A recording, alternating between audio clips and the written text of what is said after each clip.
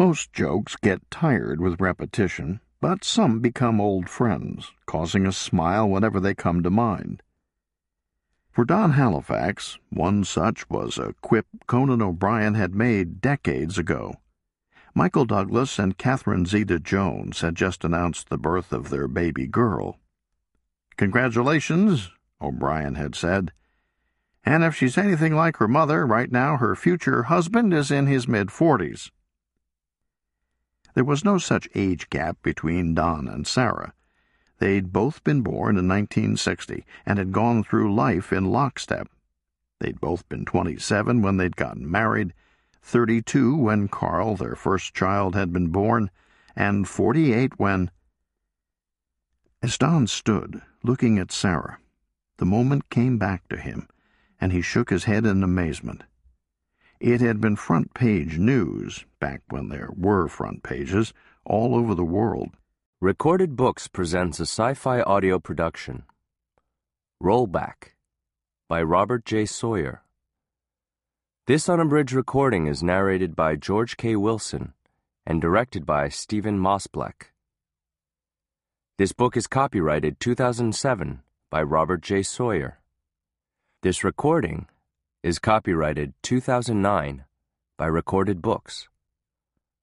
Sci-fi audio is an imprint dedicated exclusively to science fiction and fantasy titles on CD, from classics to bestsellers, cult hits to critically acclaimed award winners. The author opens his story with two epigraphs. The first is a quote from Jonathan Swift.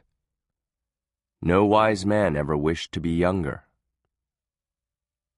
The second quote that begins this book is from Leroy Satchel Paige.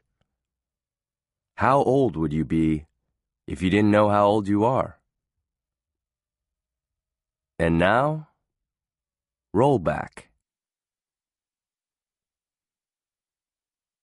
Part 1. Chapter 1. Sunday, February the 2nd, 2048. It had been a good life. Donald Halifax looked around the living room of the modest house that he and his wife Sarah had shared for 60 years now, and that thought kept coming back to him. Oh, there had been ups and the downs had seemed excursions into the flames of hell at the time. The lingering death of his mother, Sarah's battle with breast cancer, the rough periods their marriage had gone through. But on balance, when all was said and done, it had been a good life.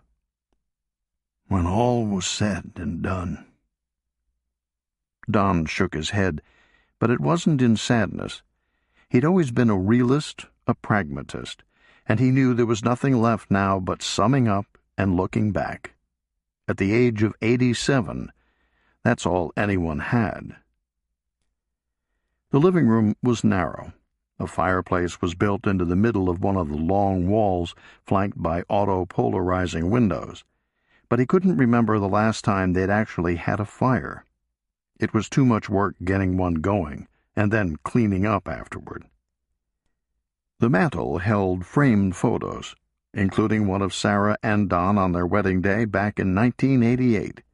She was wearing white, and he was in a tuxedo that had been black in reality, but looked gray here, having faded along with the rest of the photograph. Other photos showed their son Carl as a toddler and again graduating with his MBA from McGill, and there were two pictures of their daughter Emily, one when she was in her 20s and another holographic one from her early 40s, and there were several holos of their two grandchildren. There were also a few trophies, a pair of small ones that Don had won in Scrabble tournaments, and the big one Sarah had been given by the International Astronomical Union. He couldn't remember the wording on that one, so he walked over, taking small steps, and had a look. For Sarah Halifax, who figured it out.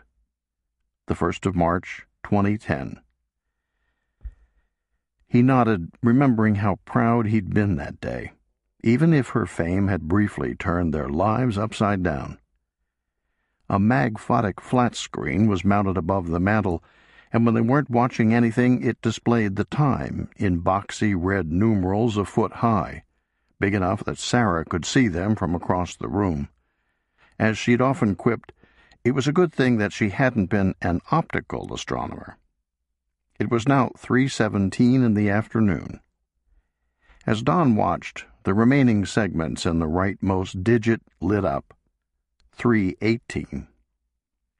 The party was supposed to have begun at 3, but no one was here yet, and Sarah was still upstairs getting ready. Don made a mental vow to try to not be short with the grandchildren. He never meant to snap at them, but somehow he always did. There was a constant background level of pain at his age, and it frayed his temper. He heard the front door opening. The house knew the kids' biometrics, and they always let themselves in without ringing the bell. The living room had a short staircase at one end that led down to the entryway, and a taller one at the other going up to the bedrooms. Don walked over to the base of the one going up. "Sarah!" he called. "They're here!" He then made his way to the other end of the room, each footfall punctuated by a tiny jab of pain. No one had come up yet. This was Toronto in February, and global warming be damned, there were still boots and jackets to be removed.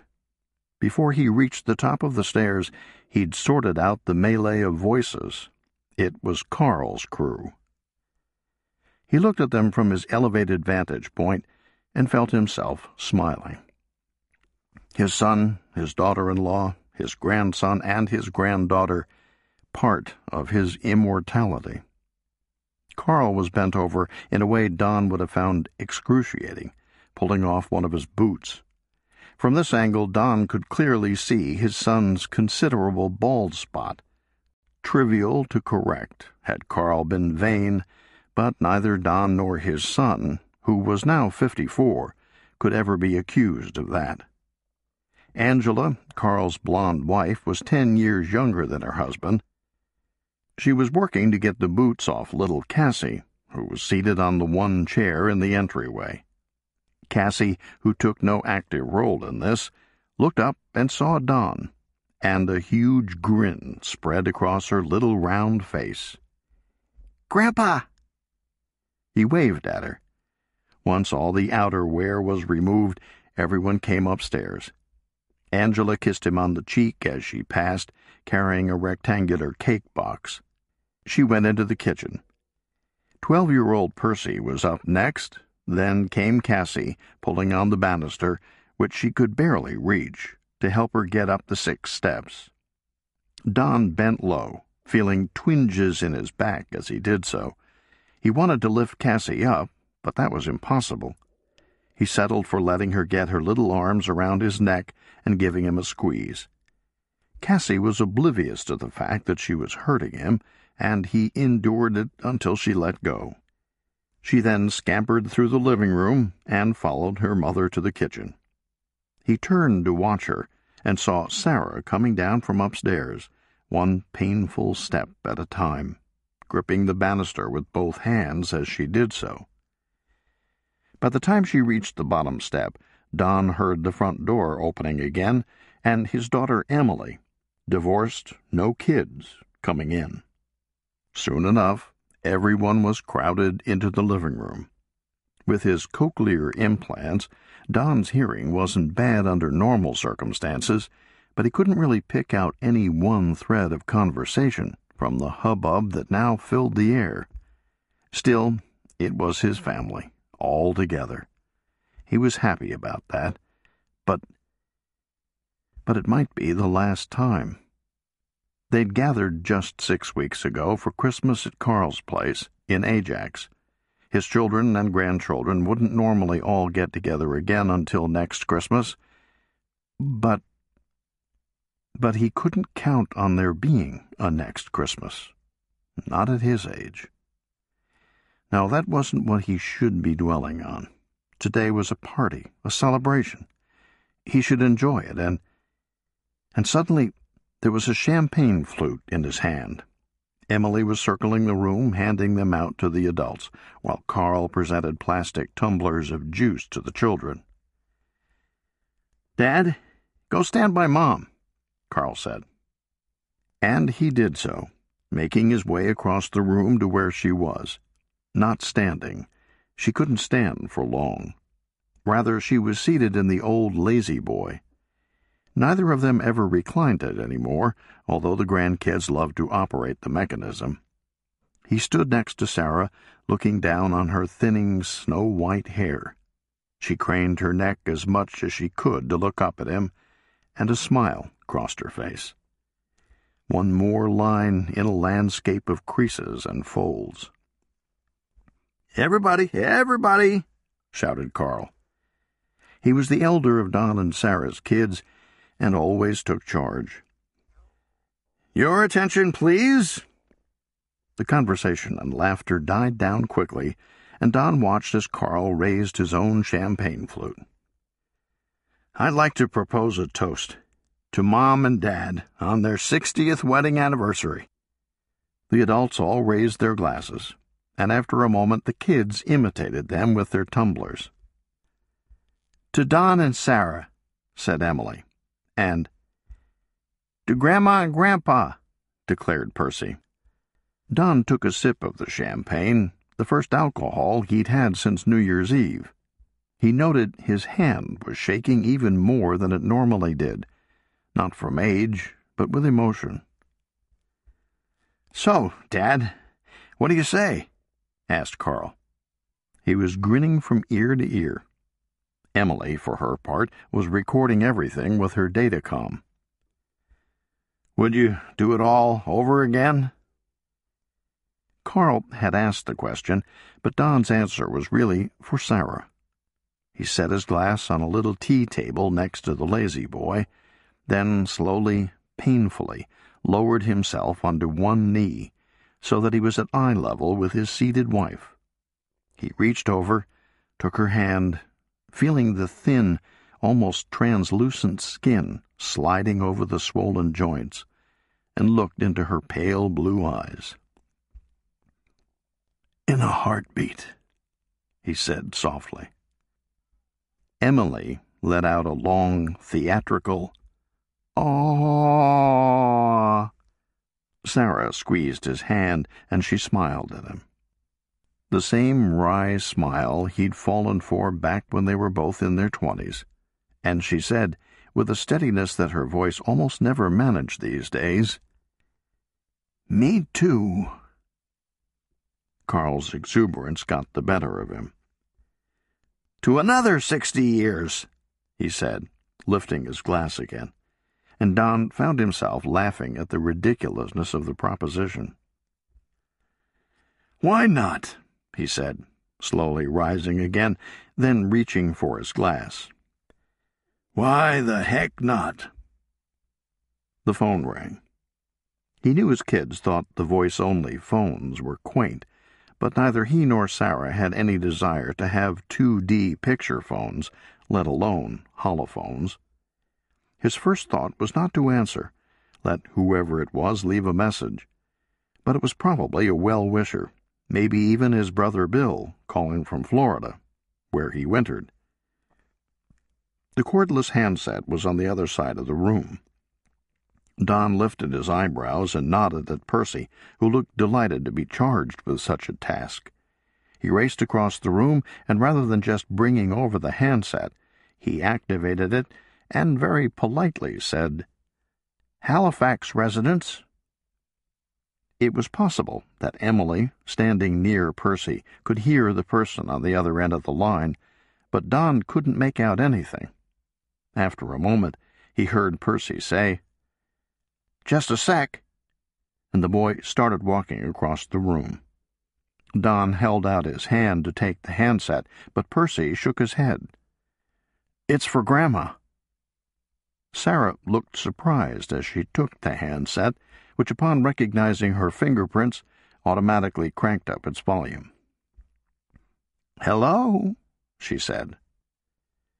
Don looked on with interest, but Carl was talking to Emily while Angela was making sure her children were being careful with their drinks, and— "Oh, my God!" exclaimed Sarah. "What is it?" asked Don.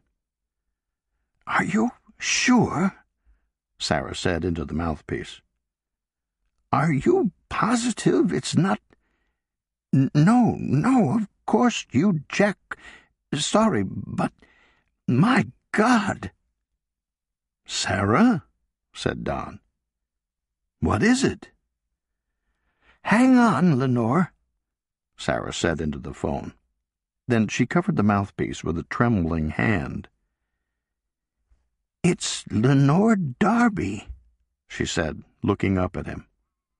He gathered he should know the name, but couldn't place it immediately. The story of his life these days, and his face must have conveyed that. "You know," said Sarah.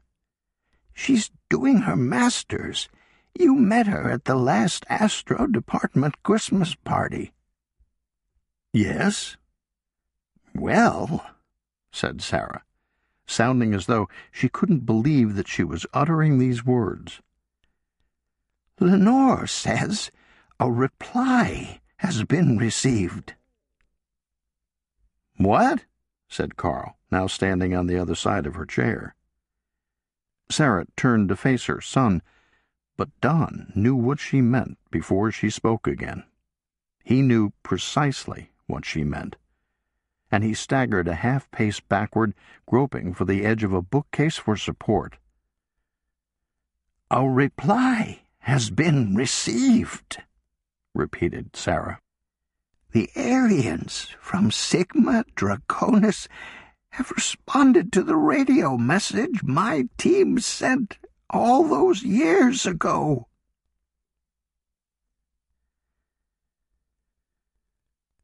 Chapter 2. Most jokes get tired with repetition, but some become old friends, causing a smile whenever they come to mind. For Don Halifax, one such was a quip Conan O'Brien had made decades ago. Michael Douglas and Catherine Zeta-Jones had just announced the birth of their baby girl. "Congratulations," O'Brien had said. "And if she's anything like her mother, right now her future husband is in his mid-40s. There was no such age gap between Don and Sarah. They'd both been born in 1960 and had gone through life in lockstep.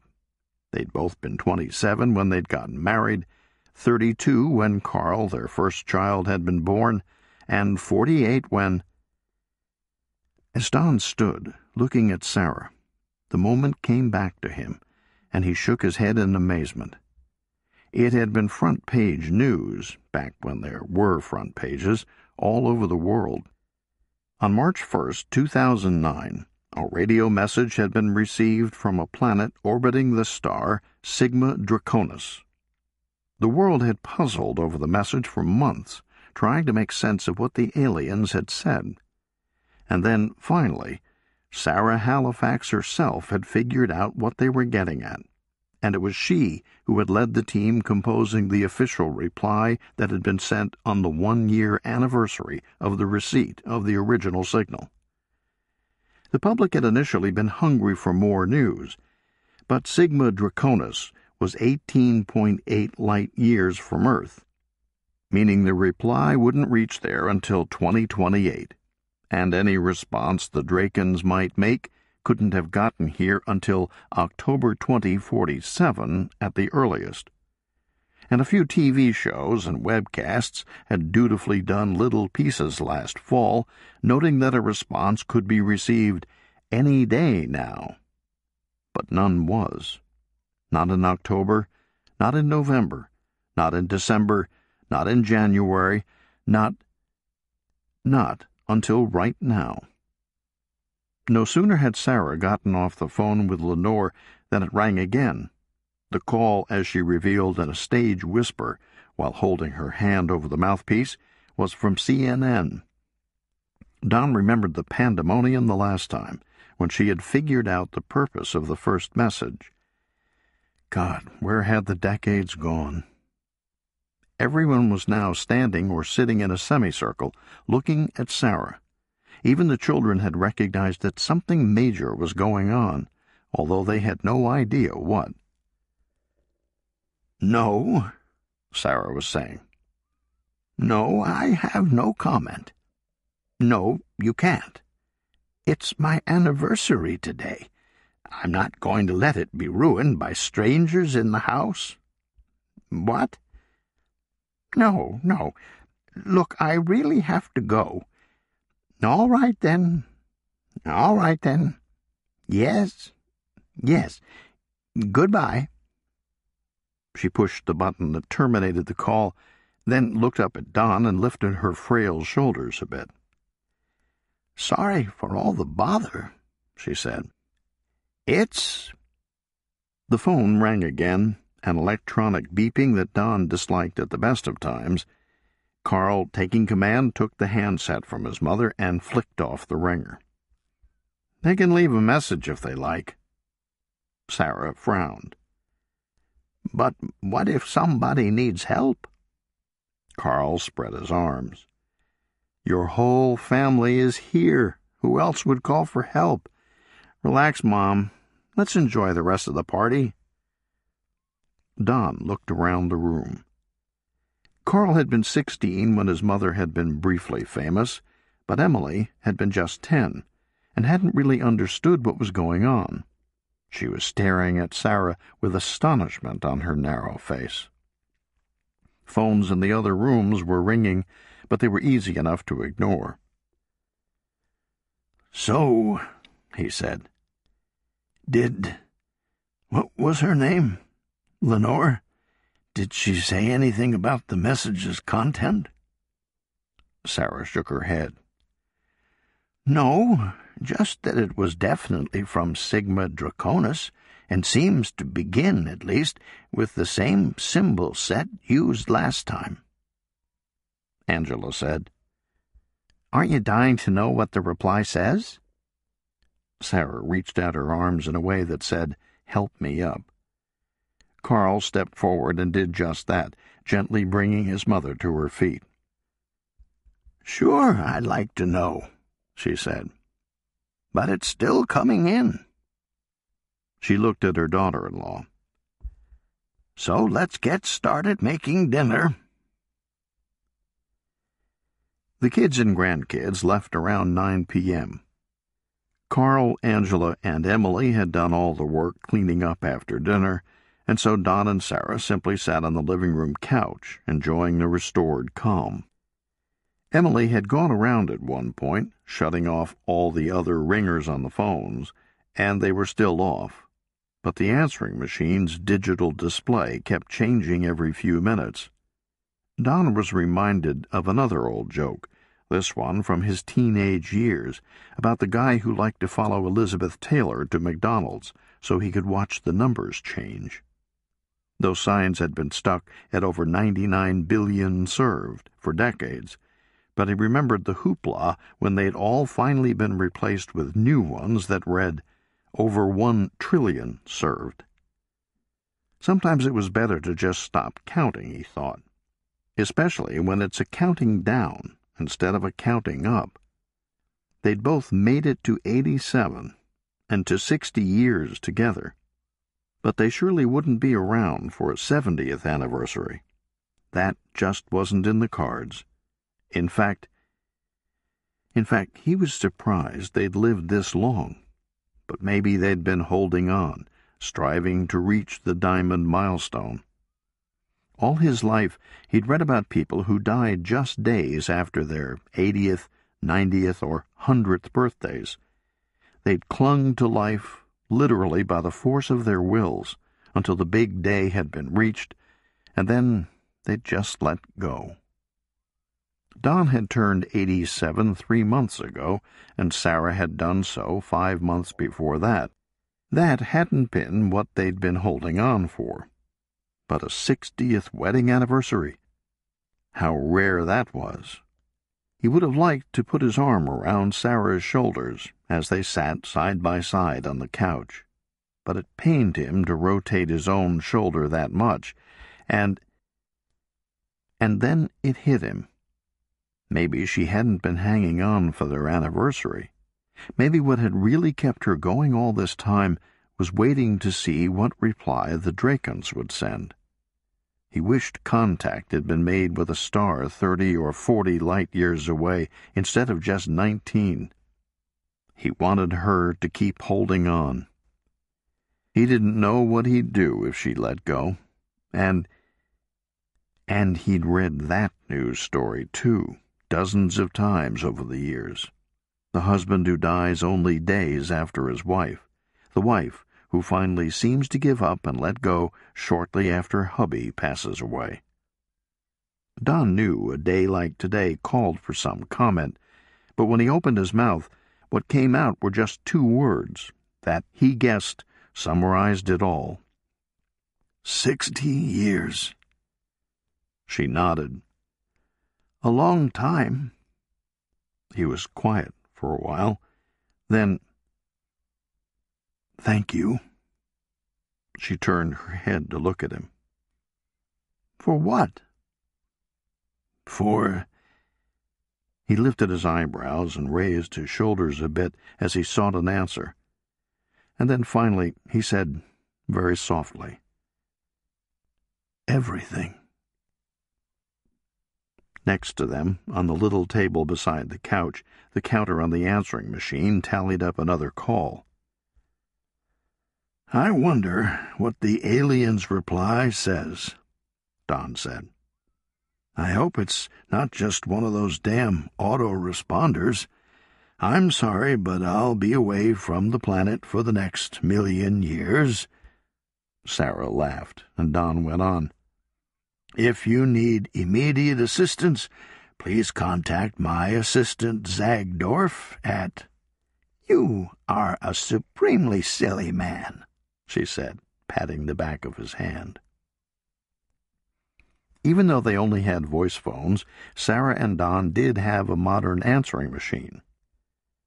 48 calls were received since you last reviewed your messages, the device's smooth male voice said the next morning as they sat at the dining room table. Of those, 39 left messages. All 39 were for Sarah. 31 were from the media. Rather than presenting them in order of receipt, I suggest you let me prioritize them for you, sorting by audience size, starting with the TV networks, CNN. What about the calls that weren't from the media? Sarah asked. The first was from your hairdresser. The second is from the SETI Institute. The third is from the Department of Astronomy and Astrophysics at the University of Toronto. The fourth, play the one from U of T. A squeaky female voice came on. Good morning, Professor Halifax. This is Lenore again. You know, Lenore Darby. Sorry to be phoning so early, but I thought someone should give you a call. Everyone's been working on interpreting the message as it comes in, here, over in Mountain View, at the Allen, everywhere. And, well, you're not going to believe this, Professor Halifax, but we think the message is... The voice lowered a bit, as if its owner was embarrassed to go on. Encrypted. Not just encoded for transmission, but actually encrypted. You know, scrambled so that it can't be read without a decryption key. Sarah looked at Don, her face astonished. Lenore went on. I know, sending us an encrypted message doesn't make any sense, but that seems to be what the Dracons have done. The beginning of the message is all math stuff, laid out in that symbol set they used before, and the computer gunks say the math describes the decryption algorithm, and then the rest of the message is total gibberish, presumably because it has indeed been encrypted. Get it? They've told us how the message is encrypted and given us the algorithm to unlock it, but they haven't given us the decryption key to feed into that algorithm to do the actual unlocking. It's the craziest thing, and... Pause, said Sarah. How long does she go on? Another 2 minutes, 16 seconds, said the machine, and then it added, She's quite chatty. Sarah shook her head and looked at Don. Encrypted, she declared. That doesn't make any sense. Why in God's name would aliens send us a message we can't read?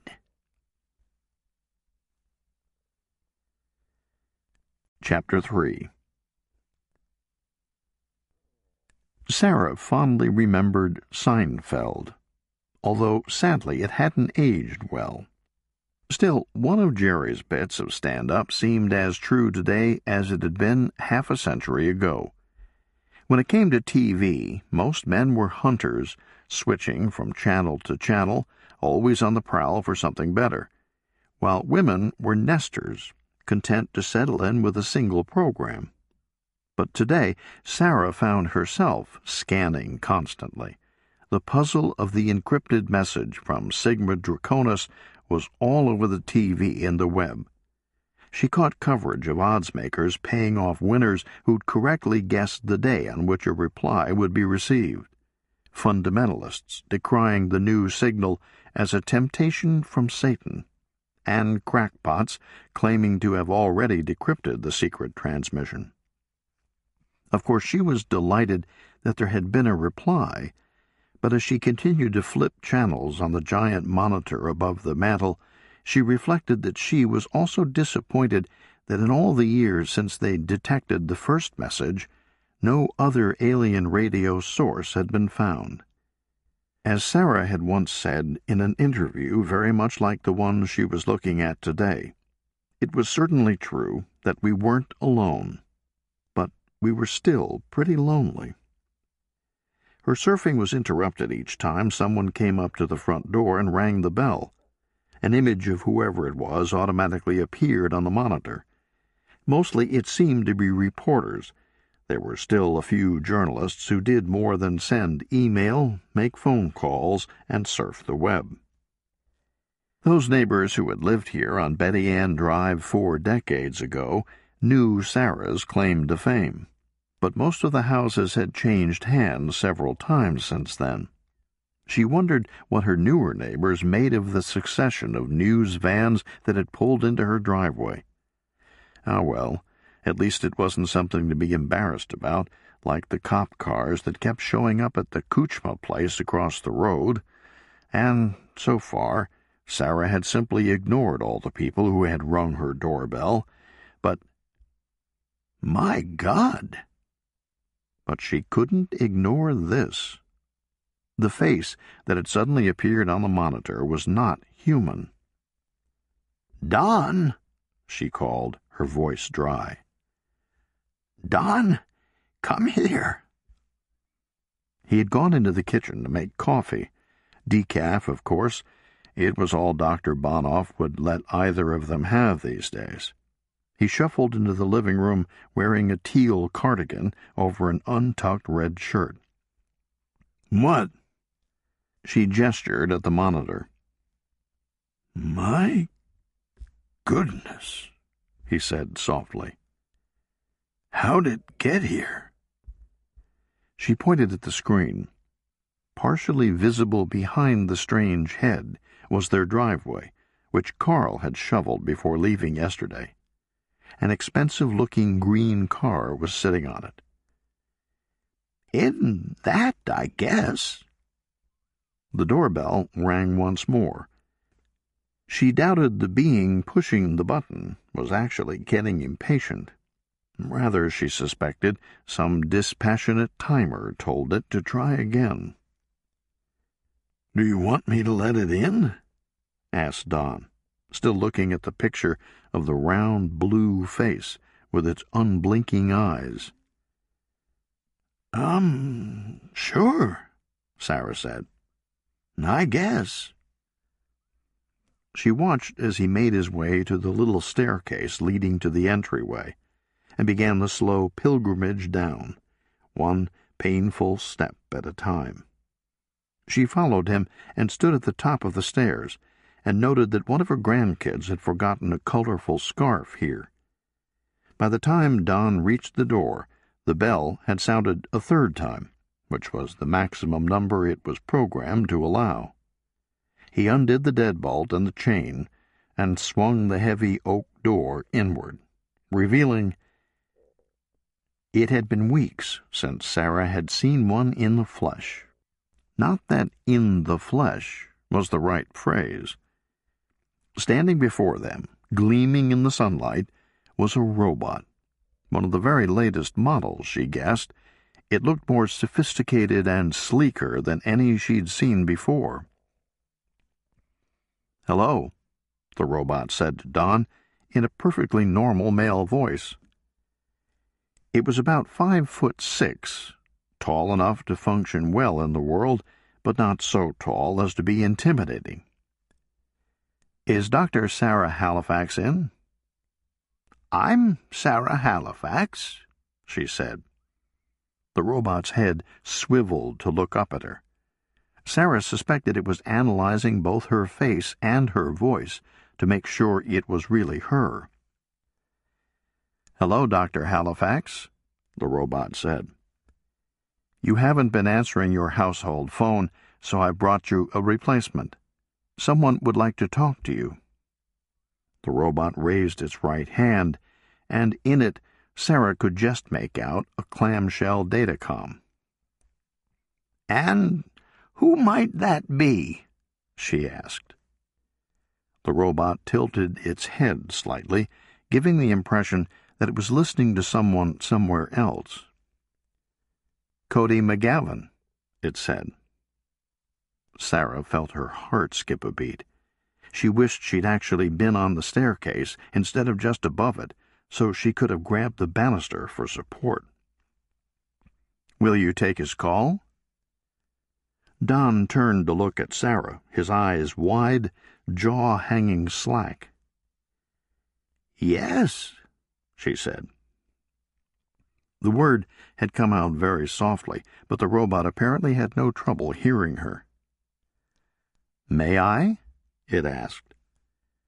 Don nodded and stepped aside. The robot came into the entryway, and to Sarah's astonishment, she saw it was wearing simple galoshes, which in a fluid motion it bent over and removed, exposing blue metal feet. The machine walked across the vestibule, its heels clicking against the old, much-scuffed hardwood there, and it easily went up the first 2 steps, which was as far as it had to go to be able to proffer the datacom to Sarah. She took it. "Flip it open," the robot said helpfully. She did so, then heard a ringing through the small speaker. She quickly brought the device to her ear. "Hello, Dr. Halifax," said a crisp female voice. It was a little hard for Sarah to make out. She wished she knew how to adjust the volume. "Please hold for Mr. McGavin." Sarah looked at her husband. She'd repeatedly told him how much she hated people who made her wait like this. It was almost always some self-important jackass who felt his time was more valuable than anyone else's. But in this case, Sarah supposed that was actually true. Oh, there might be a few people on Earth who made more per hour than Cody McGavin, but offhand, she couldn't name any of them. As Sarah often said, SETI is the Blanche Dubois of scientific undertakings.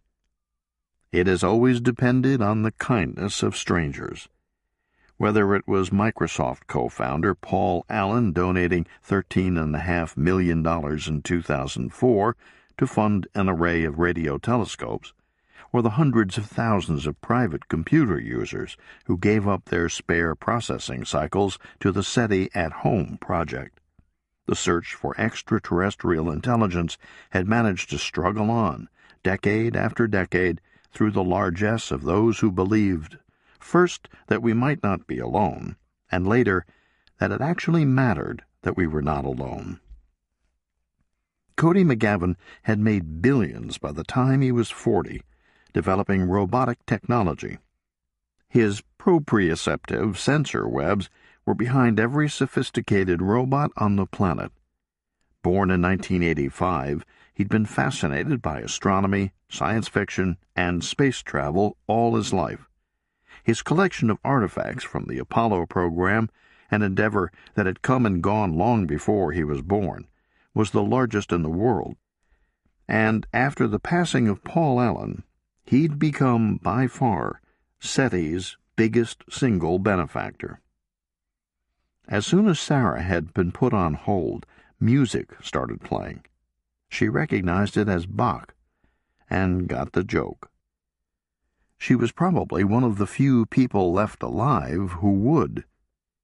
Years ago, long before the first Draconis signal had been received, during a discussion of what message should be beamed to the stars, Carl Sagan had vetoed the suggestion of Bach, because he'd said, that would be bragging. In the middle of the concerto, the famous voice came on. McGavin spoke with one of those Boston accents that managed to say Harvard with no discernible R sound. "Hello, Dr. Halifax. Sorry to keep you waiting." She found her voice cracking in a way that had nothing to do with age. "That's all right." "Well, they did it, didn't they?" he said with relish. "They replied." "It seems so, sir." There weren't many people an 87-year-old felt inclined to call sir, but it had come spontaneously to her lips. "I knew they would," said McGavin. "I just knew it. We've got us a dialogue going here." She smiled. "And now it's our turn to reply again, once we figure out how to decrypt the message." Don had been moving across the little entryway, and now was climbing the 6 stairs. When he was all the way up, she held the datacom at an angle to her face, so he could hear McGavin too. The robot, meanwhile, had taken up a position just inside the front door. Exactly, said McGavin. "We've got to keep the conversation going, and that's what I'm calling about, Sarah. You don't mind if I call you Sarah, do you?" She actually quite liked it when younger people called her by her first name. It made her feel more alive. "Not at all. Sarah, I've got call it a proposition for you." Sarah couldn't help herself. "My husband is standing right here." McGavin chuckled. "A proposal, then." "Still here," said Don. "Hee," said McGavin. "Let's call it an offer, then. An offer I don't think you'll want to refuse." Don used to do a good Brando in his youth. He puffed out his cheeks, frowned, and moved his head as if shaking jowls, but said nothing. Sarah laughed silently and swatted his arm affectionately. "Yes?" she said into the datacom. "I'd like to discuss it with you face to face. You're in Toronto, right?" "Yes." "Would you mind coming down here to Cambridge? I'd have one of my planes bring you down." I wouldn't want to travel without my husband." Of course not. This affects him, too, in a way. Won't you both come down?" Give us a moment to discuss it." "Of course," said McGavin. She covered the mic and looked at Don with raised eyebrows. "Back in high school," he said, "we had to make a list of 20 things we wanted to do before we die. I came across mine a while ago. One of the ones I haven't checked off yet is take a ride in a private jet." "All right," she said into the datacom. "Sure. Why not?" Terrific, said McGavin. "We'll have a limo pick you up and take you to Trudeau in the morning, if that's okay." Trudeau was in Montreal. The Toronto airport was Pearson, but Sarah knew what he meant. "Fine, yes." "Wonderful. I'll have my assistant come on, and he'll look after all the details. We'll see you in time for lunch tomorrow." and the buck started up again.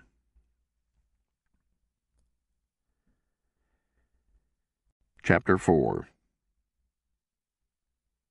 It was ironic, now that Don thought back on it, how often he and Sarah had talked about SETI's failure prior to its success. He'd come home one day around, they'd been in their mid-40s, so it must have been something like 2005, to find her sitting in their just-bought Lazy Boy, listening to her iPod. Don could tell she wasn't playing music. She couldn't resist tapping her fingers or toes whenever she was doing that. "What are you listening to?" he asked. "It's a lecture," shouted Sarah. "Oh, really?" he shouted back, grinning. She took out the little white earbuds, looking sheepish. "Sorry," she said in a normal volume. "It's a lecture Jill did for the Long Now Foundation." SETI, Don often thought, was like Hollywood, with its stars. In Tinseltown, having to use last names marked you as an outsider, and the same was true in Sarah's circles, where Frank was always Frank Drake, Paul was Paul Shook, Seth was Seth Shostak, Sarah was indeed Sarah Halifax, and Jill was Jill Tarter. "The Long what?" Don said. "The Long Now," repeated Sarah. "They're a group that tries to encourage long-term thinking about now as an epoch rather than a point in time. They're building a giant clock, the clock of the Long Now, that ticks once a year, chimes once a century, and has a cuckoo that comes out every millennium." "Good work if you can get it," he said. "Say, where are the kids?" Carl had been 12 then, Emily 6. "Carl's downstairs watching TV, and I sent Emily to her room for drawing on the wall again." He nodded. "So, what's Jill talking about?" He'd never met Jill, although Sarah had. "Why SETI is, by necessity, a long-term proposition," Sarah said. "Except she's skirting the issue." "You and she are practically the only SETI researchers who can do that." "What?" "Oh, I'm here all week." "Lucky me.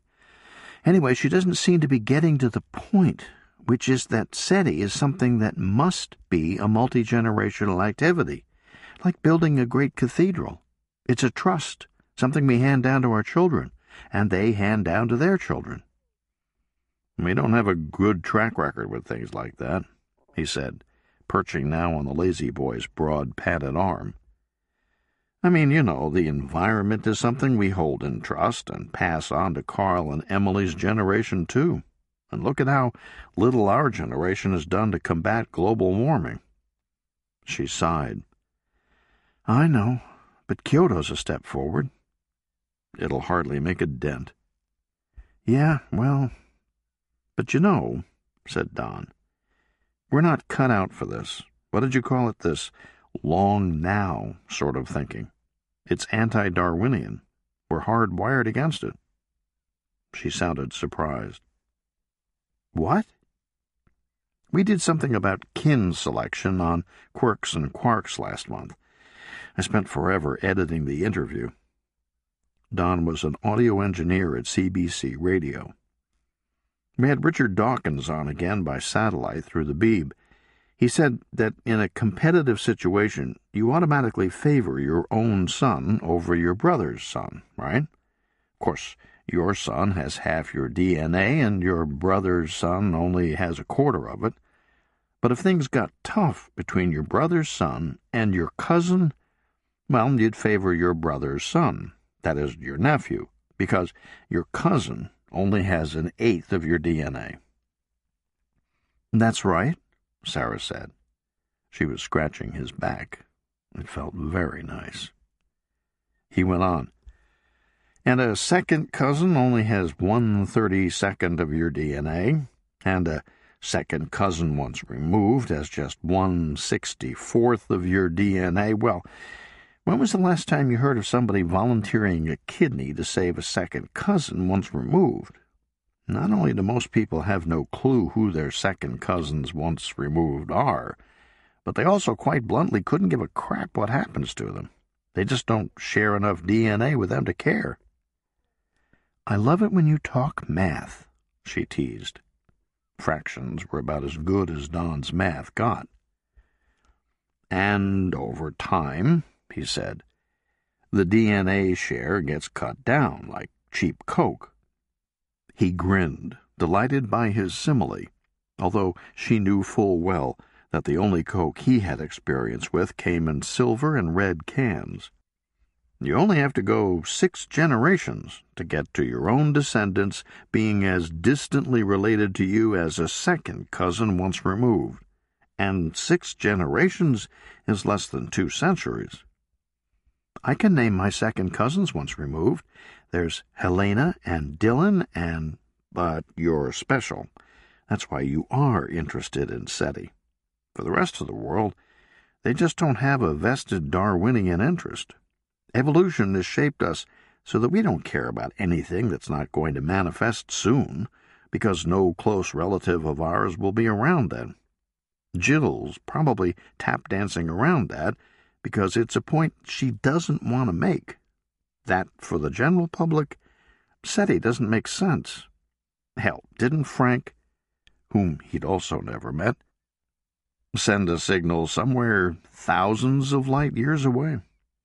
He looked at Sarah and saw her nod. "The Arecibo message, sent in 1974. It was aimed at M13, a globular cluster." "And how far away is M13? 25,000 light years," she said. "So it'll be 50,000 years before we could get a reply. Who has the patience for something like that? Hell, I got an email today with a PDF attachment, and I thought, geez, I wonder if this is going to be worth reading, because, it's going to take like 10 whole seconds for the attachment to download and open. We want instant gratification. We find any delay intolerable. How can SETI fit into a world with that mindset? Send a message and wait decades or centuries for a reply?" He shook his head. "Who the hell would want to play that game? Who's got the time for it?" Chapter 5. As the luxury jet landed, Don Halifax mentally checked off the to-do list item. The few remaining ones, including sleep with a supermodel and meet the Dalai Lama, seemed out of the question at this point, not to mention of no current interest. It was bitterly cold going down the little metal staircase onto the tarmac. The flight attendant helped Don every step of the way, while the pilot helped Sarah. Downside of a private plane, it didn't use a jetway.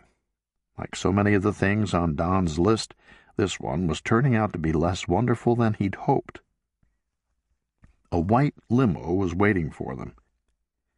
The robot driver wore one of those caps that limo drivers are supposed to wear, but nothing else. It did an expert job of getting them to McGavin Robotics, all the while providing a running commentary in a voice loud enough for them to hear clearly on the sights and history of the area. The McGavin Robotics corporate campus consisted of 7 sprawling buildings, separated by wide, snow-covered expanses. The company had lots of ties to the artificial intelligence lab at nearby MIT. The limo was able to go straight into an underground garage, so Don and Sarah didn't have to brave the cold again. The robot driver escorted them as they walked slowly over to an immaculate elevator, which brought them up to the lobby. Human beings took over there, taking their coats, making them welcome, and bringing them up another elevator to the 4th floor of the main building. Cody McGavin's office was long and narrow, covering one whole side of the building, with windows looking out over the rest of the campus. His desk was made of polished granite, and a matching conference table with a fleet of fancy chairs docked at it was off to the left, while a long, well-stocked bar with a robot bartender stretched off in the other direction. "Sarah Halifax," said McGavin, rising from his high-backed leather chair. "Hello, sir," said Sarah. McGavin quickly closed the distance between them. "This is an honor," he said. "A real honor." He was wearing what Don supposed was the current fashion for executives, a lapel-less dark green sports jacket and a lighter green shirt with a vertical splash of color down the front taking the place of a tie. No one wore ties anymore. "And this must be your husband," said McGavin. "Don Halifax," said Don. He offered his hand, something he disliked doing these days. Too many people squeezed too hard, causing him real pain. But McGavin's grip was gentle, and released after only a moment. "A pleasure to meet you, Dawn. Please, won't you have a seat?" He gestured back toward his desk, and to Don's astonishment, 2 luxurious leather-upholstered chairs were rising up through hatches in the carpeted floor. McGavin helped Sarah across the room, offering her his arm, and got her seated. Don shuffled across the carpet and lowered himself into the remaining chair, which seemed solidly anchored now. "Coffee?" said McGavin. "A drink?" "Just water," said Sarah. "Please?" "The same," said Don. The rich man nodded at the robot behind the bar, and the machine set about filling glasses. McGavin perched his bottom on the edge of the granite desk and faced Don and Sarah. He was not a particularly good-looking man, thought Don. He had doughy features and a small, receding chin that made his already large forehead seem even bigger. Still, he doubtless had some cosmetic work done. Don knew he was 60-something, but he didn't look a day over 25.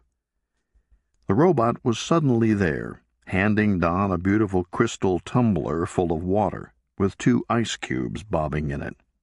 The machine handed a similar glass to Sarah and one to McGavin, and then silently withdrew to behind the bar. "Now," said McGavin, "let's talk turkey. I've said I've got a—" He paused and gave the word a special weight, recalling the banter of the day before. "proposition for you." He was looking at Sarah exclusively, Don noted. "And I do." Sarah smiled.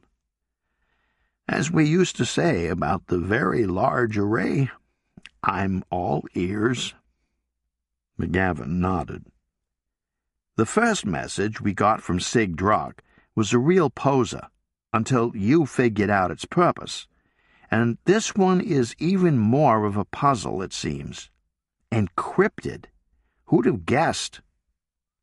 "It's baffling," she agreed. "That it is," said McGavin. "That it is. But I'm sure you can help us crack it." "I'm no expert in decryption or codes or things like that," she said. "My expertise, if I have any, is in exactly the opposite. Understanding things that were designed to be read by anyone." Granted, but you had such insight into what the Drakens were getting at last time, and we know how to decrypt the current message. I'm told the aliens made the technique very clear. All we have to do is figure out what the decryption key is, and I suspect your skill is going to be valuable there." "You're very kind," she said. "But—" "No, really," said McGavin. "You were a crucial part of it then. I'm sure you're going to be a crucial part of it now, and you'll continue to be so well into the future." She blinked. "The future?" Yes, the future. We've got a dialogue going here, and we need continuity. I'm sure we'll unlock the current message, and even if we don't, we'll still send a response. And I want you to be around when the reply to that response arrives." Don felt his eyes narrowing, but Sarah just laughed. "Don't be silly. I'll be dead long before then." "Not necessarily," said McGavin. "It'll be 38 years minimum before we get a reply to anything we send today," she said. "That's right," replied McGavin, his tone even. "And I'd be, 125, McGavin supplied. Don had had enough. "Mr. McGavin, don't be cruel. My wife and I have only a few years left at best. We both know that." Sarah had drained her water glass. The robot silently appeared with a replacement and swapped it for the empty one. McGavin looked at Don. "The press has had it all wrong, you know, from day one. Most of the SETI community hasn't understood either. This isn't a case of Earth talking to the second planet of the star Sigma Draconis. Planets don't talk to each other, people do. Some specific person on Sigma Draconis 2 sent the message, and one specific person on this planet, you, Dr. Sarah Halifax, figured out what he'd asked for and organized our reply. The rest of us, all the humans here, and anyone else on Sigma Draconis who is curious about what's being said, have been reading over your shoulders. You've got a pen pal, Dr. Halifax. It happens that I, not you, pay the postage, but he's your pen pal." Sarah looked at Don, then back at McGavin. She took another sip of her water, perhaps to buy herself a few seconds to think. "That's an unusual interpretation," she said. "Because of the long times between sending messages and receiving replies, SETI is something whole civilizations do, not individuals." No, that's not right at all," said McGavin. "Look, what are the fundamental tenets of SETI? Certainly one of them is this: almost any race we contact will be more advanced than us. Why? Because as of this year, we've only had radio for 153 years, which is nothing compared to the 14 billion years the universe is old. It's a virtual certainty that anyone we make contact with has been around as a radio-using civilization longer than we have." "Yes," said Sarah. "And so?" added Don.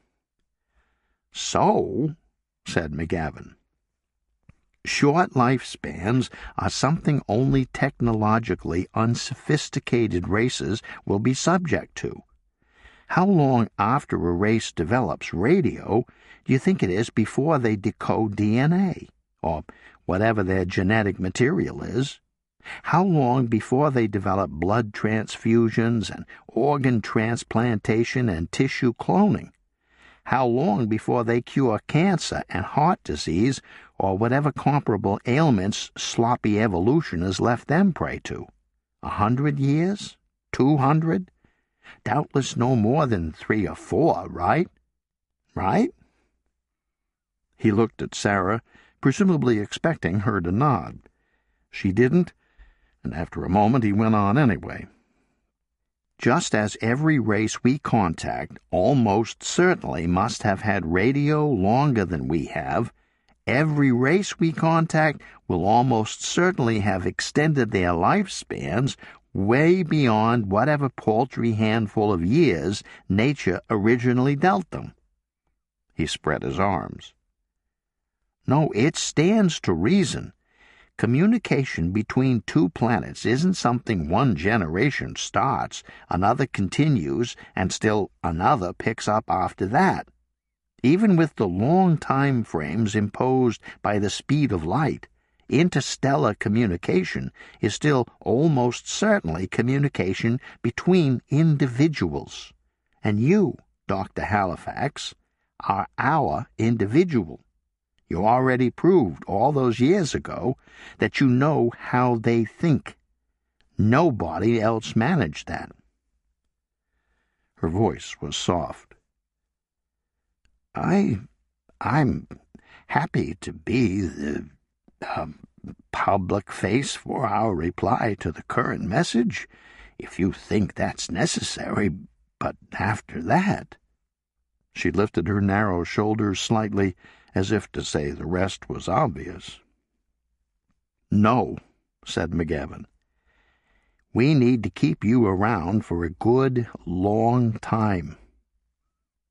Sarah was nervous, Don could tell, even if McGavin couldn't. She lifted her glass and swirled the contents so that the ice cubes clinked together.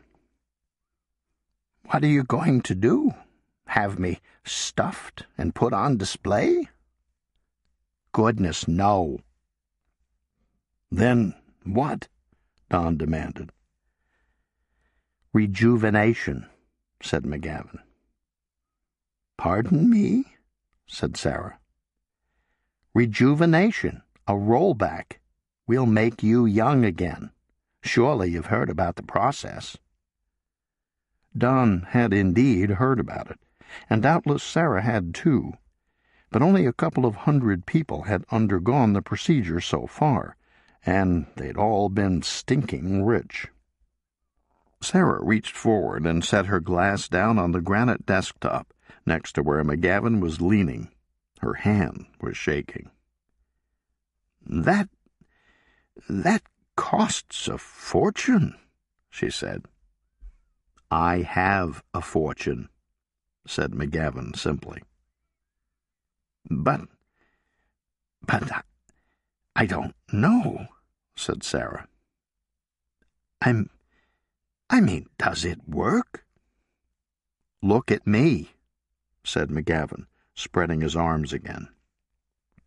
"I'm 62 years old, according to my birth certificate, but my cells, my telomeres, my free radical levels, and every other indicator say I'm 25, and if anything, I feel younger even than that." Don's jaw must have been hanging open in surprise.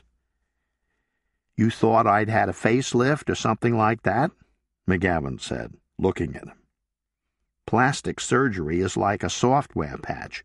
It's a quick, kludgy fix, and it often creates more problems than it solves. But rejuvenation, well, that's like a code rewrite. It's a real fix. You don't just look young again, you are young." His thin eyebrows climbed his wide forehead. "And that's what I'm offering you, the full-blown rejuvenation treatment." Sarah looked shocked, and it was a moment before she spoke.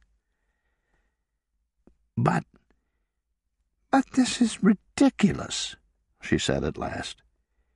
"Nobody even knows if it really works. I mean, sure, you look younger, maybe you even feel younger, but the treatment has only been available for a short time.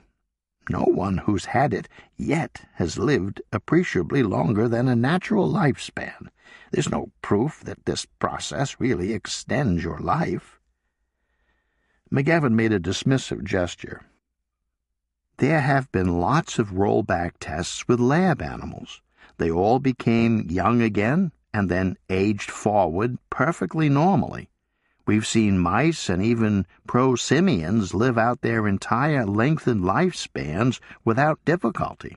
As for humans, well, except for a few oddball indicators like growth rings in my teeth, my physicians tell me that I'm now physiologically 25, and am aging forward naturally from that point."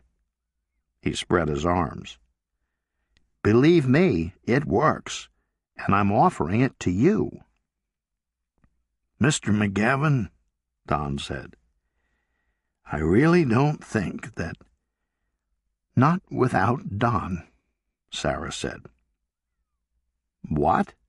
said McGavin and Don simultaneously. "Not without Don," Sarah repeated. Her voice had a firmness Don hadn't heard for years. "I won't even consider this unless you also offer the same thing to my husband." McGavin pushed himself forward until he was standing. He walked behind his desk, turning his back on them, and looked out at his sprawling empire. "This is a very expensive procedure, Sarah." "And you're a very rich man," she replied. Don looked at McGavin's back, more or less silhouetted against the bright sky. At last McGavin spoke. "I envy you, Dawn." "Why?" "To have a wife who loves you so much.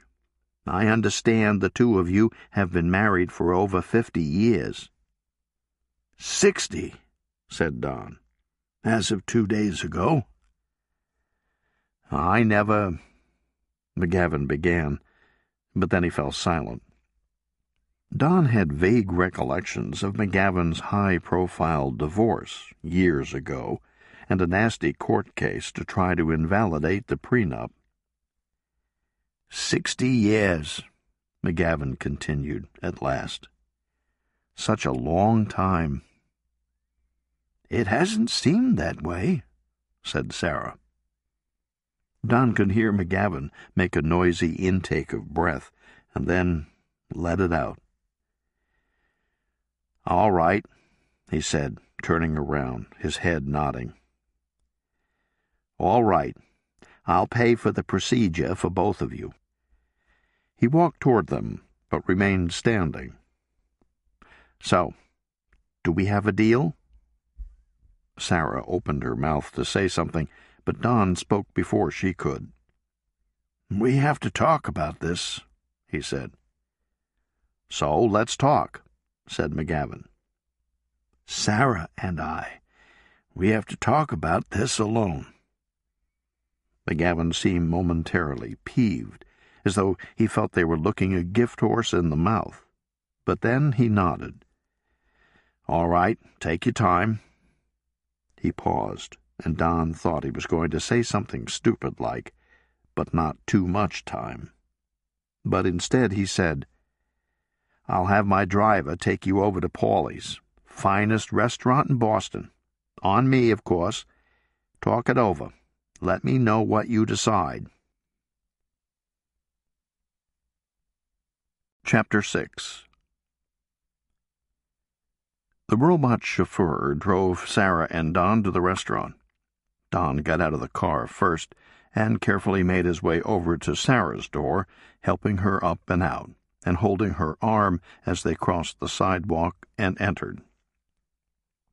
Hello, said the young white woman standing at a small podium inside the door. You must be Dr. and Mr. Halifax, no? Welcome to Paulie's.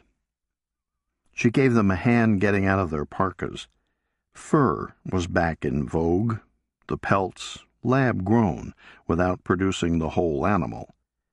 But Sarah and Don were of a generation that had come to frown on fur, and neither could bring themselves to wear any. Their nylon-shelled coats from Mark's work warehouse, his in navy blue, hers beige, looked decidedly out of place on the racks in the coat check. The woman took Don's elbow, and Don took Sarah's, a sideways conga line shuffling slowly to a large booth near a crackling fireplace. Paulie's turned out to be a seafood restaurant, and even though Don loved John Macefield's poetry, he hated seafood. Ah, well, doubtless the menu would have some chicken or steak. There were the usual accoutrements of such places, an aquarium of lobsters, fishing nets hanging on the walls, a brass diver's helmet sitting on an old wooden barrel. But the effect was much more upscale than Red Lobster. Here, everything looked like valuable antiques rather than garage sale kitsch. Once they'd managed to get seated, and the young woman had taken their drink order, 2 decaf coffees, Don settled back against the soft leather upholstery. "So," he said, looking across at his wife, the crags in her face highlighted by the dancing firelight. "What do you think?" "It's an incredible offer." "That it is," he said, frowning. "But—" He trailed off as the waiter appeared, a tall black man of about 50, dressed in a tuxedo. He handed a menu printed on parchment-like paper bound in leather covers to Sarah, then gave one to Don. He squinted at it. Although this restaurant doubtless had lots of older patrons, they'd passed several on the way to the table. Anyone who dined here regularly probably could afford new eyes.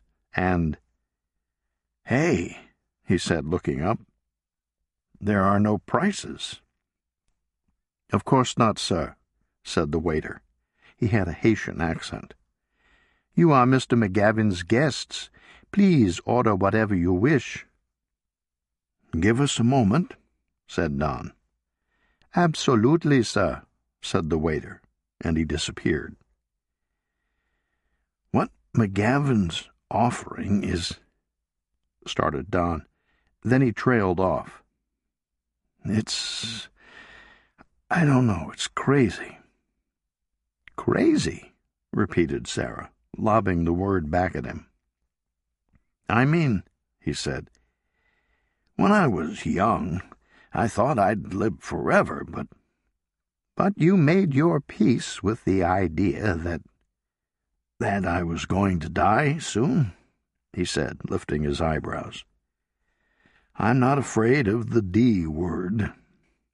And yes, I guess I had made my peace with that, as much as anyone does. Remember when Ivan Kramer was in town last fall? My old buddy from back in the day. We had coffee, and, well, we both knew it was the last time we'd ever see or even speak to each other. We talked about our lives, our careers, our kids and grandkids. It was He sought a phrase, found it. A final accounting. She nodded. "So often these last few years I've thought, well, that's the last time I'll visit this place." She looked out at the other diners. "It's not even all been sad.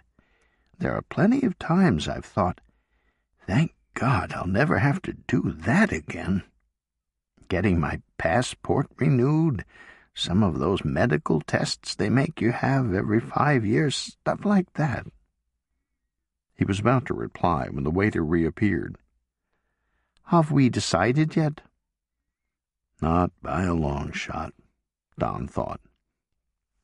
"We need more time," Sarah said. The waiter dipped his head respectfully and vanished again. More time, thought Don. That's what it was all about, suddenly having more time. So he's talking about, what, rejuvenating you 38 years so you'll still be around when the next reply is received? "Rejuvenating us," said Sarah firmly, or at least in what he knew was supposed to be a firm tone. The quaver never quite left her voice these days. "And really, there's no need to stop at that. That would only take us back to being 50 or so, after all." She paused, took a moment to gather her thoughts. "I remember reading about this. They say they can regress you to any point after your body stopped growing. You can't go back before puberty, and you probably shouldn't go back much earlier than 25, before wisdom teeth have erupted and the bones of the skull have totally fused." 25, said Don, tasting the number, imagining it. "And then you'd age forward again at a normal rate?" She nodded. "Which would give us enough time to receive 2 more replies from—" She lowered her voice, perhaps surprised to find herself adopting McGavin's term. "From my pen pal." He was about to object that Sarah would be over 160 by the time 2 more replies could be received, but then again, that would only be her chronological age. She'd be just 100 physically. He shook his head, feeling woozy, disoriented. Just 100? "You seem to know a lot about this," he said. She tipped her head to one side.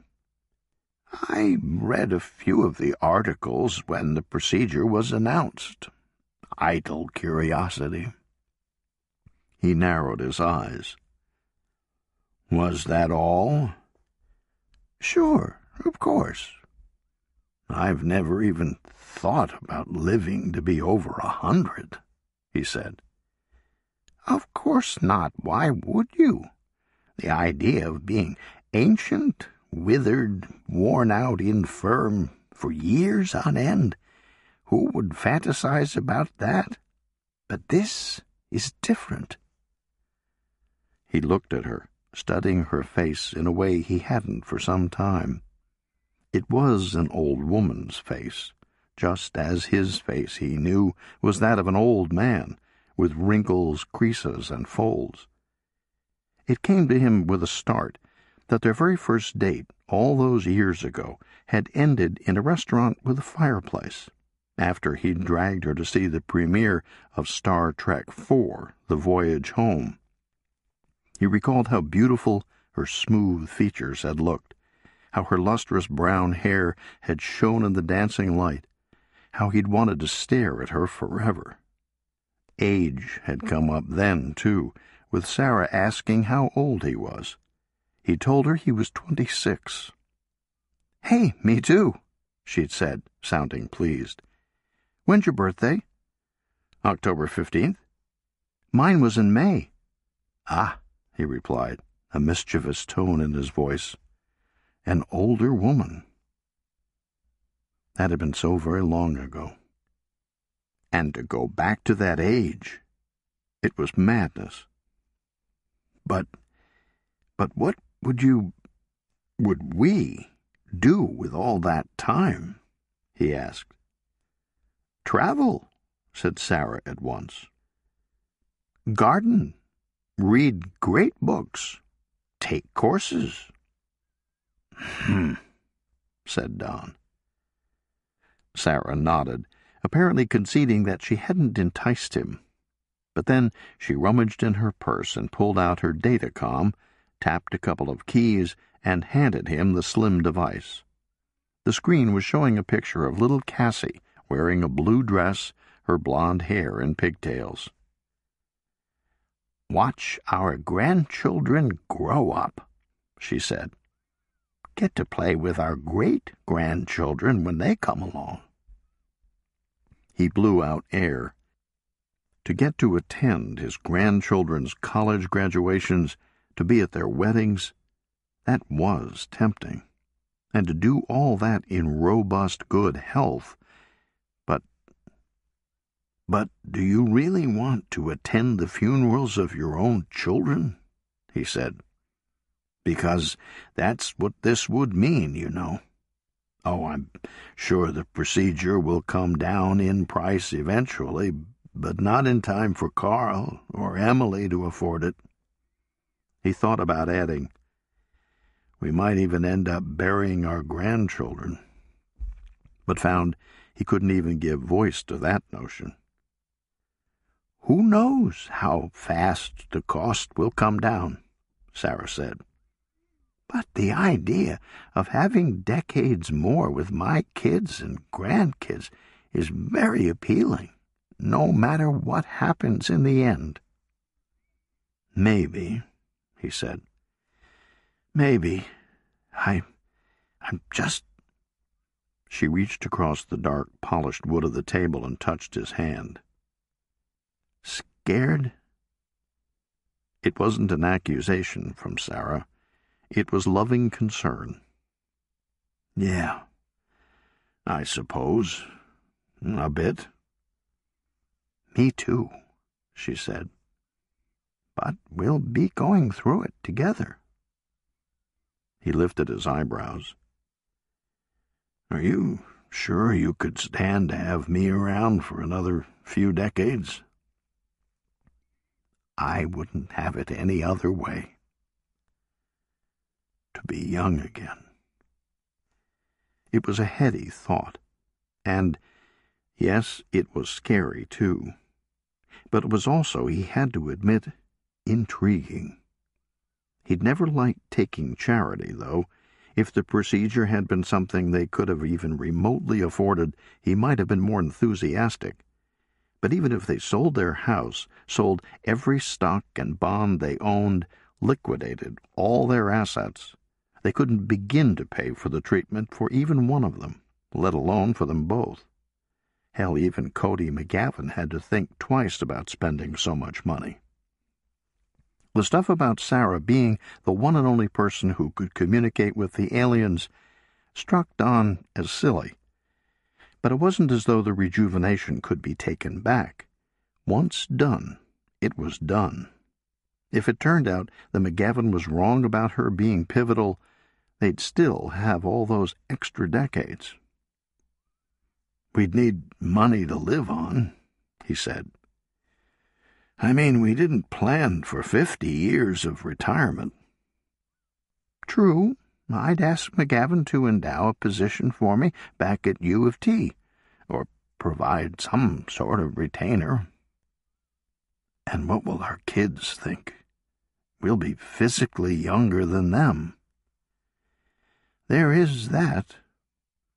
And we'll be doing them out of their inheritance," he added. "Which was hardly going to make them rich anyway," replied Sarah, smiling. "I'm sure they'll be delighted for us." The waiter returned, looking perhaps a bit wary of the possibility that he was going to be rebuffed again. "Have we made up our minds?" Don looked over at Sarah.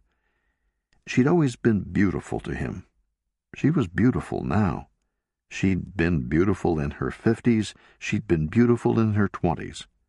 And as her features shifted in the light of the dancing flames, he could see her face as it had been at those ages, all those stages of life they'd spent together. "Yes," said Sarah, smiling at her husband. "Yes, I think we have." Don nodded and turned to the menu. He'd pick something quickly. He did find it disconcerting, though, to see the item descriptions, but no accompanying dollar values. "Everything has a price," he thought, "even if you can't see it."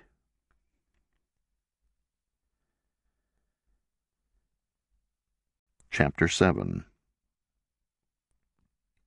Don and Sarah had another discussion about SETI, a year before the original Sigma Draconis signal had been detected.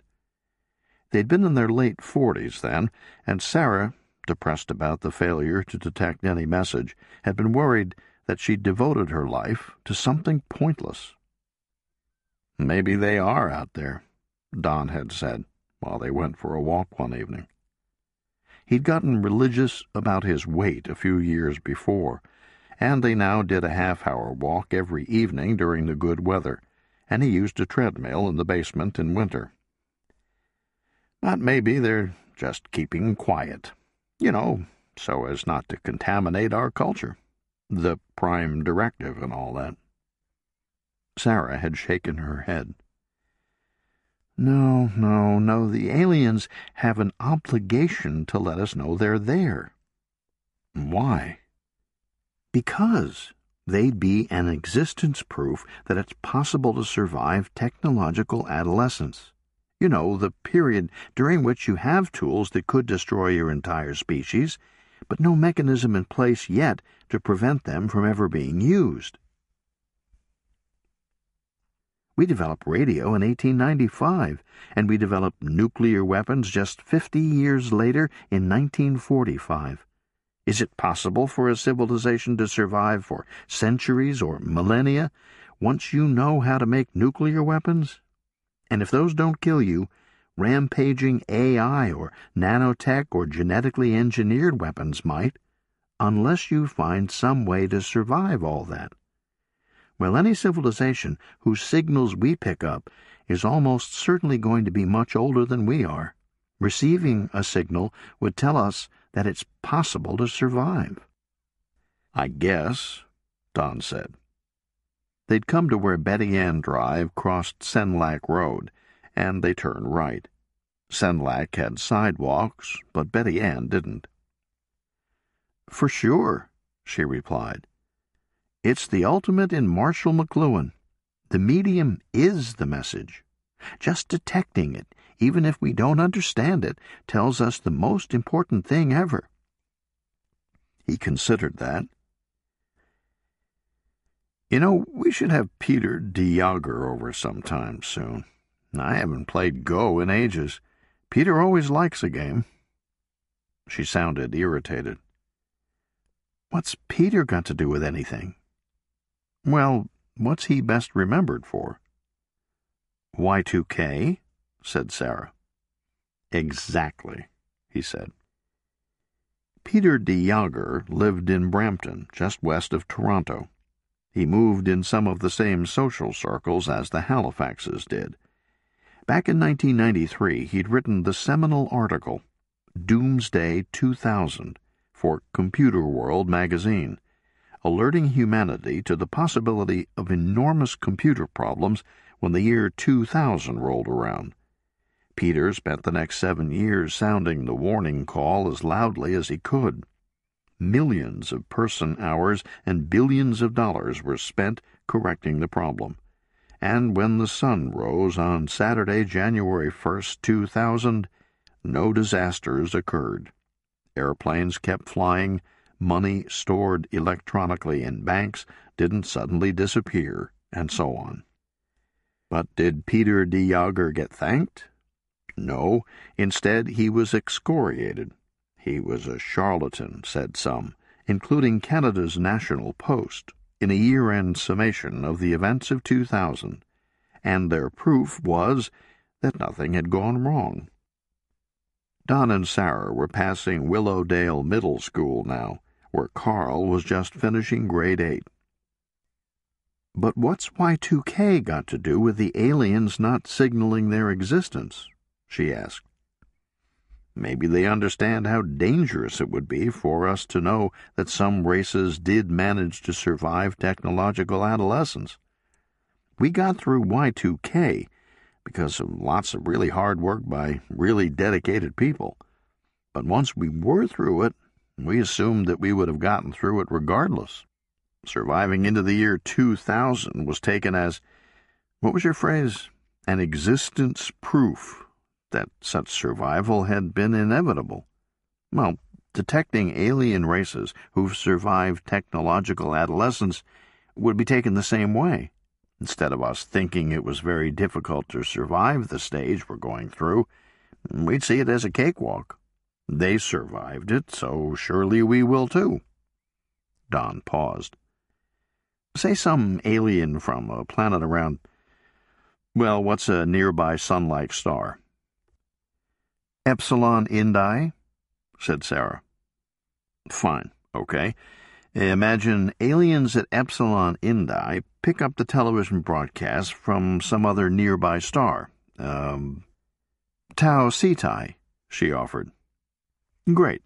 The people at Epsilon Indi pick up TV from Tau Cetus. Not that Tau Cetus was deliberately signaling Epsilon Indi, you understand. They're just leaking stuff into space. And Epsilon Indi says, hey, these guys have just emerged technologically, and we did that long ago. They must be going through some rough times. Maybe the guys on Epsilon Indi can even tell that from the TV signals. And so they say, let's contact them, so they'll know it's all going to be okay. And what happens? A few decades later, Tau Cetai falls silent. Why? Everybody there got cable? Funny, said Don. Funny woman. No, they didn't all get cable. They just stopped worrying about somehow surviving having the bomb and all that, and now they're gone. Because they got careless. You make that mistake once, you tell a race, hey, look, you can survive because we did, and that race stops trying to solve its problems. I don't think you'd ever make that mistake again. They'd come to Churchill Avenue and had turned east, walking by the public school. Emily, who was now in grade 2, attended. But they could tell us how they survived, show us the answer, said Sarah. The answer is obvious, said Don. You know the least best-selling diet book of all time? Losing weight slowly by eating less and exercising more. Yes, Mr. Atkins. He made his tone one of mock umbrage. Excuse me, going for a walk here. Besides, I am eating less, and more sensibly, way more sensibly than I was before I started cutting back on carbs. But you want to know what the difference is between me and all the others who lost weight quickly on Atkins, then put it back on as soon as they quit? It's been 4 years now, and I haven't quit, and I'm never going to.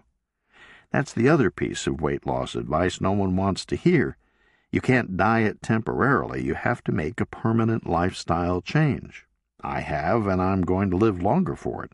There are no quick fixes for anything. He ceased talking as they crossed Claywood, then began speaking again.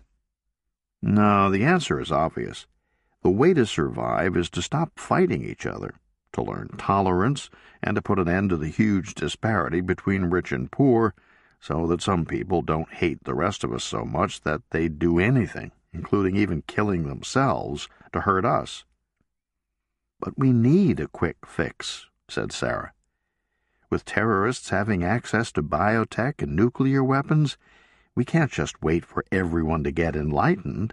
You have to solve the problem of high-tech terrorism really quickly, just as soon as it becomes a problem, or no one survives.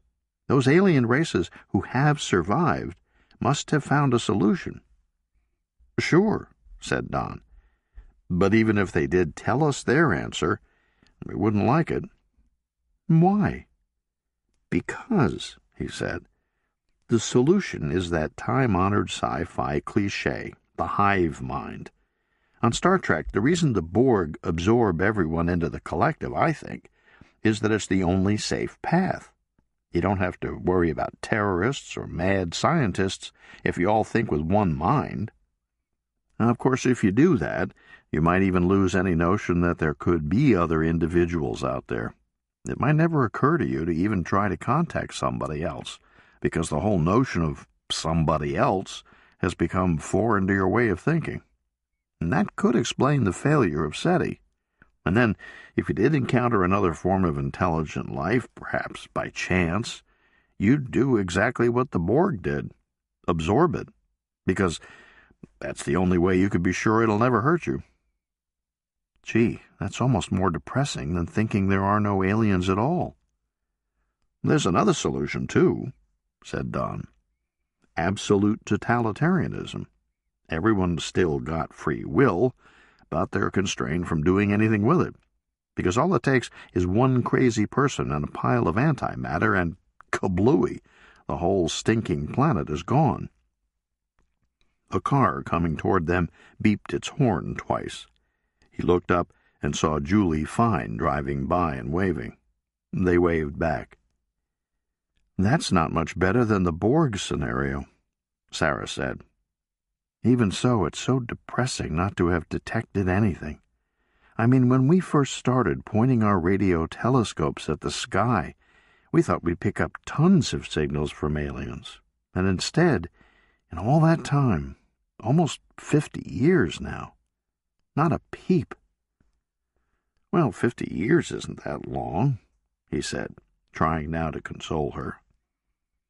Sarah was looking off into the distance. No, of course not, she said. Just most of a lifetime.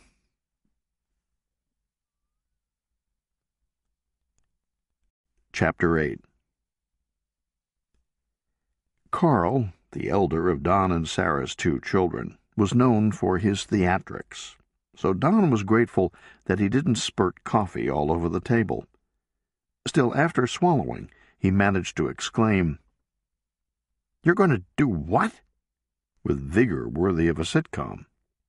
His wife Angela was seated next to him, Percy and Cassie, in full Perseus and Cassiopeia, and yes, Grandma had suggested the names, had been dispatched to watch a movie in Carl and Angela's basement. "We're going to be rejuvenated," repeated Sarah, as if it were the most natural thing in the world. "But that costs, I don't know," said Carl, looking at Angela, as if she should be able to instantly supply the figure. When she didn't, he said, "That costs billions and billions." Don saw his wife smile. People sometimes thought their son had been named for Carl Sagan, but he wasn't. Rather, he was named for his mother's father. "Yes, it does," said Sarah. "But we're not paying for it. Cody McGavin is." "You know Cody McGavin?" said Angela, her tone the same as it would have been if Sarah had claimed to know the Pope. "Not until last week, but he knew of me. He funds a lot of SETI research." She shrugged a little. "One of his causes." "And he's willing to pay to have you rejuvenated?" asked Carl, sounding skeptical. Sarah nodded. "And your father, too." She recounted their meeting with McGavin. Angela stared in open-mouthed wonder. She had mostly only known her mother-in-law as a little old lady, not, as the news sites kept calling her, the grand old woman of SETI. "But even if it's all paid for," said Carl, "no one knows what the long-term effects of, what do they call it?" "A rollback," said Don. "Right. No one knows the long-term effects of a rollback." "That's what everyone says about everything new," said Sarah. "No one knew what the long-term effects of low-carb dieting would be, but look at your father. He's been on a low-carb diet for 40 years now, and it's kept his weight, cholesterol, blood pressure, and blood sugar all normal." Don was embarrassed to have this brought up. He wasn't sure that Angela knew that he used to be fat. He'd started putting on weight during his Ryerson years, and by the time he was in his early 40s, he'd reached 240 pounds. Way too much for his narrow-shouldered 5'10" frame. But Atkins had taken it off and kept it off. He had been a trim 175 for decades. While the others had enjoyed garlic mashed potatoes with their roast beef this evening, he'd had a double helping of green beans. "Besides," continued Sarah, "if I don't do this, nothing else I start today will have any long-term effects, because I won't be around for the long term. Even if 20 or 30 years down the road this gives me cancer or a heart condition, that's still 20 or 30 additional years that I wouldn't have otherwise had." Don saw a hint of a frown flicker across his son's face. Doubtless he'd been thinking about when his mother had cancer once before, back when he'd been 9. But it was clear he had no comeback for Sarah's argument. "All right," he said at last. He looked at Angela, then back at his mother. "All right."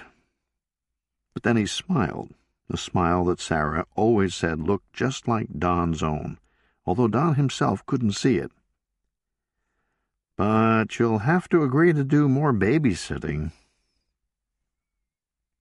After that, everything happened quickly. Nobody said it out loud, but there was doubtless a feeling that time was of the essence. Left untreated, Sarah, or Don for that matter, although no one seemed to care about him, might pass away any day now, or end up with a stroke or some other severe neurological damage that the rejuvenation process couldn't repair. As Don had learned on the web, a company called Rejuvenex held the key patents for rollback technology, and pretty much could set whatever price they felt would give their stockholders the best return.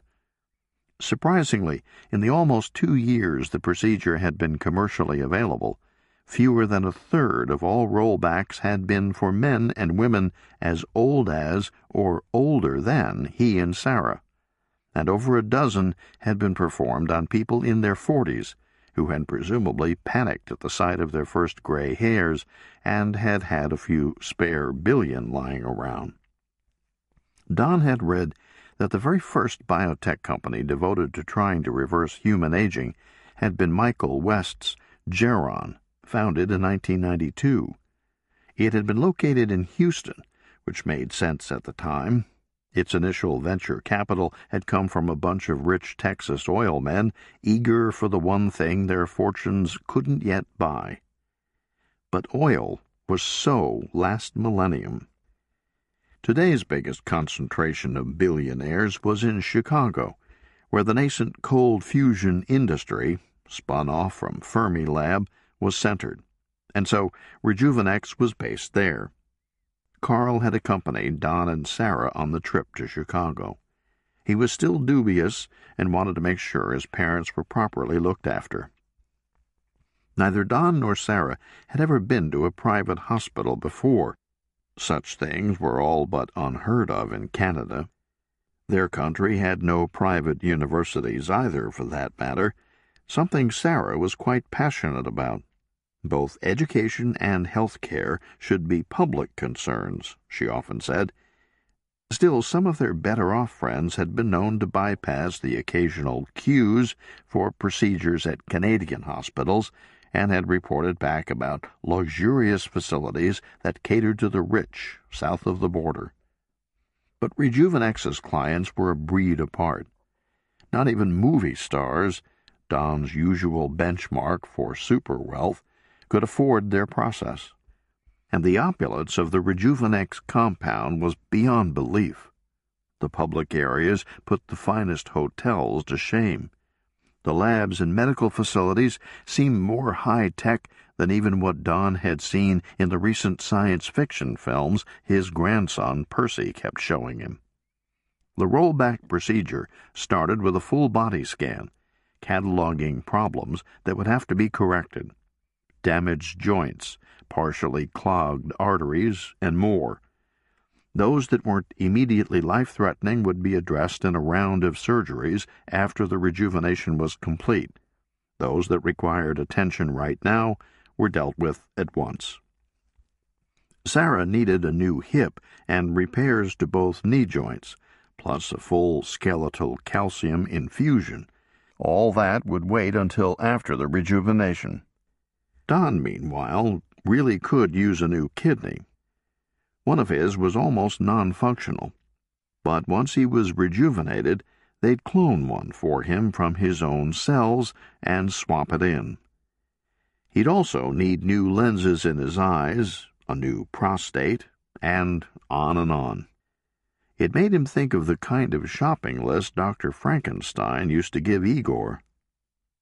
Using a combination of laparoscopic techniques, nanotech robotic drones injected into their bloodstreams, and traditional scalpel work, the urgent structural repairs were done in 19 hours of surgery for Sarah and 16 for Don.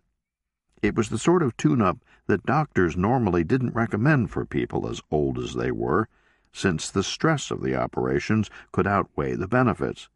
And indeed, they were told that there had been a few touch-and-go moments while work was done on one of Sarah's heart valves, but in the end they came through the various surgeries reasonably well. Just that would have cost a fortune, and Don and Sarah's provincial health plan didn't cover elective procedures performed in the States. But it was nothing compared to the actual gene therapies which required the DNA in each of their bodies, trillions of somatic cells, to be repaired. Lengthening the telomeres was a key part of it, but so much more had to be done. Each DNA copy had to be checked for errors that had intruded during previous copying, and when they were found, and there were billions of such errors in an elderly human, they had to be fixed by rewriting the strands, nucleotide by nucleotide, a delicate and complex process to perform within living cells. Then free radicals had to be bound up and flushed away, regulatory sequences reset, and on, 100 procedures, each one repairing some form of damage. When it was done, there was no immediate change in either Don or Sarah's appearance. But it would come, they were told, bit by bit, over the next few months, a strengthening here, a firming there, the erasing of a line, the regrowth of a muscle. And so Don, Sarah, and Carl returned to Toronto, with Cody McGavin again picking up the tab. The flights to and from Chicago had been the only times in his life that Don had flown executive class. Ironically, because of all the little surgeries and petty medical indignities, he felt much more tired and worn out than he had prior to beginning all this. He and Sarah would take twice-daily hormonal infusions for the next several months, and a Rejuvenex doctor would fly up once a week, all part of the service, to check on how their rollbacks were progressing. Don had vague childhood memories of his family's doctor making the odd house call in the 1960s, but this was a degree of medical attention that seemed almost sinful to his Canadian sensibilities. For years he'd avoided looking at himself in the mirror, except in the most perfunctory way while shaving. He hadn't liked the way he'd looked back when he was fat, and hadn't liked the way he'd looked recently either. Wrinkled, liver-spotted, tired, old. But now, each morning he examined his face minutely in the bathroom mirror, and tugged at his skin, looking for signs of new resiliency. He also examined his bald head, checking for new growth. They'd promised him that his hair would come back, and would be the sandy brown of his youth, not the gray of his 50s, or the snow white of the fringe that remained in his 80s. Don had always had a large nose, and it and his ears had grown even larger as he'd gotten older.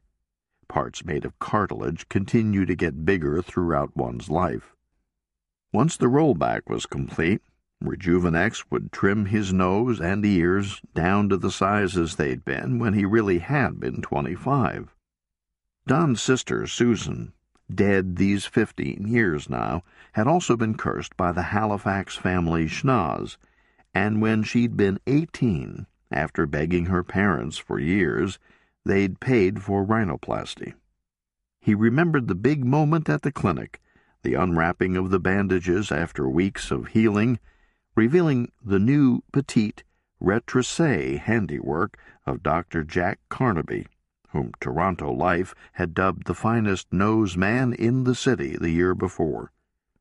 He wished there had been some magical moment like that for this, some aha revelation, some sudden return to vim and vigor, some unveiling. But there wasn't. The process would take weeks of incremental changes, cells dividing and renewing at an accelerated pace, hormone levels shifting, tissues regenerating, enzymes. My God, he thought. My God. There was new hair, an all but invisible peach fuzz, spreading up from the snowy fringe, conquering the dome, reclaiming territory once thought irretrievably lost. "Sarah!" shouted Don. And for the first time in ages he realized he was shouting without it hurting his throat. "Sarah!" He ran. Yes, he veritably ran down the stairs to the living room, where she was seated in the lazy-boy, staring at the stone-cold fireplace. "Sarah," he said, bending his head low. "Look!" She came out of whatever reverie she'd been lost in, and although with his head tipped he couldn't see her, he could hear the puzzlement in her voice. "I don't see anything." "All right," he said, disappointed. "But feel it." He felt the cool, loose, wrinkly skin of her fingers touching his scalp, the fingertips tracing tiny paths in the new growth. "My goodness," she said. He tilted his head back to a normal position, and he knew he was grinning from ear to ear. He'd borne it stoically when he'd started to go bald around 30, but nonetheless he found himself feeling inordinately pleased at this almost imperceptible return of hair. "What about you?" he asked, perching now on the wide arm of the couch near the lazy-boy. "Any signs yet?" Sarah shook her head slowly, and he thought a little sadly. "No," said his wife. "Nothing yet." "Ah, well," he said, patting her thin arm reassuringly. "I'm sure you'll see something soon."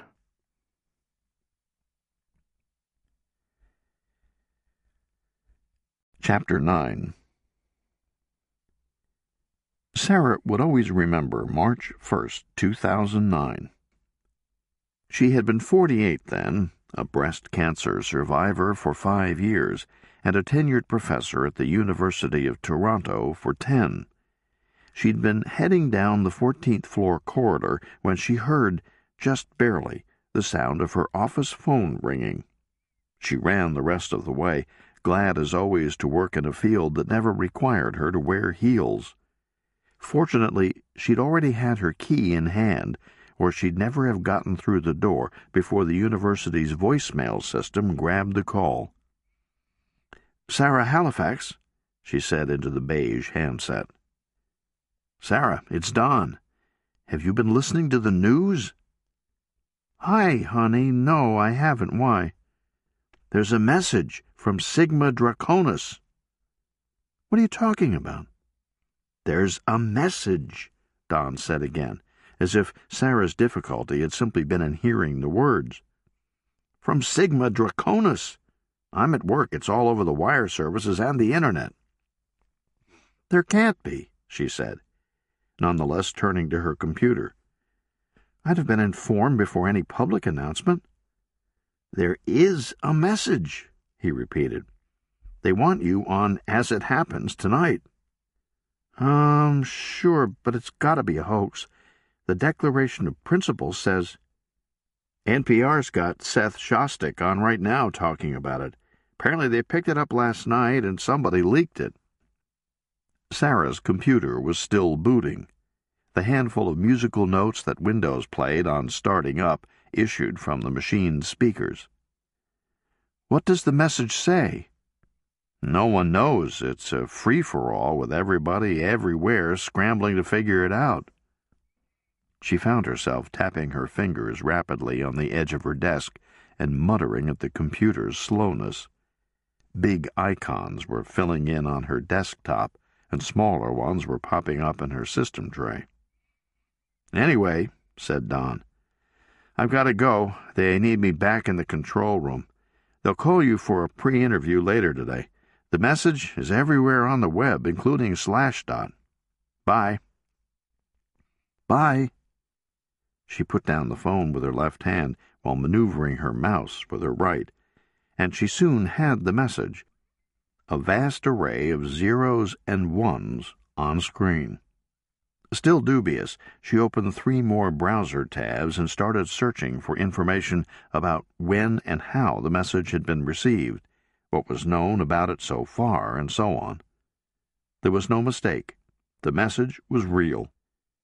No one was around to hear her speak, but she sagged back in her chair and said the words anyway, words that had been the mantra of SETI researchers since Walter Sullivan had used them as the title of his famous book, We Are Not Alone. But Professor Halifax, isn't it true that we might never be able to figure out what the aliens are saying? The host, a woman named Carol Oft, had asked back in 2009 during the As It Happens radio interview. I mean, we share this planet with dolphins, and we can't tell what they're saying. How could we possibly understand what someone from another world is trying to say? Sarah smiled at Don, who was in the control room on the other side of the window. They'd discussed this before. First off, there may in fact be no dolphin language, at least not a rich, abstract one like ours. Dolphins have smaller brains relative to their body weight than humans do, and they devote a huge amount of what they do have to echolocation. So we might not have figured out their language because there's nothing to figure out, said the host. Exactly. Besides, just because we're from the same planet doesn't necessarily mean we should have more in common with them than with aliens. We actually have very little in common with dolphins. They don't even have hands, but the aliens must. Whoa, Professor Halifax, how do you know that? Because they built radio transmitters.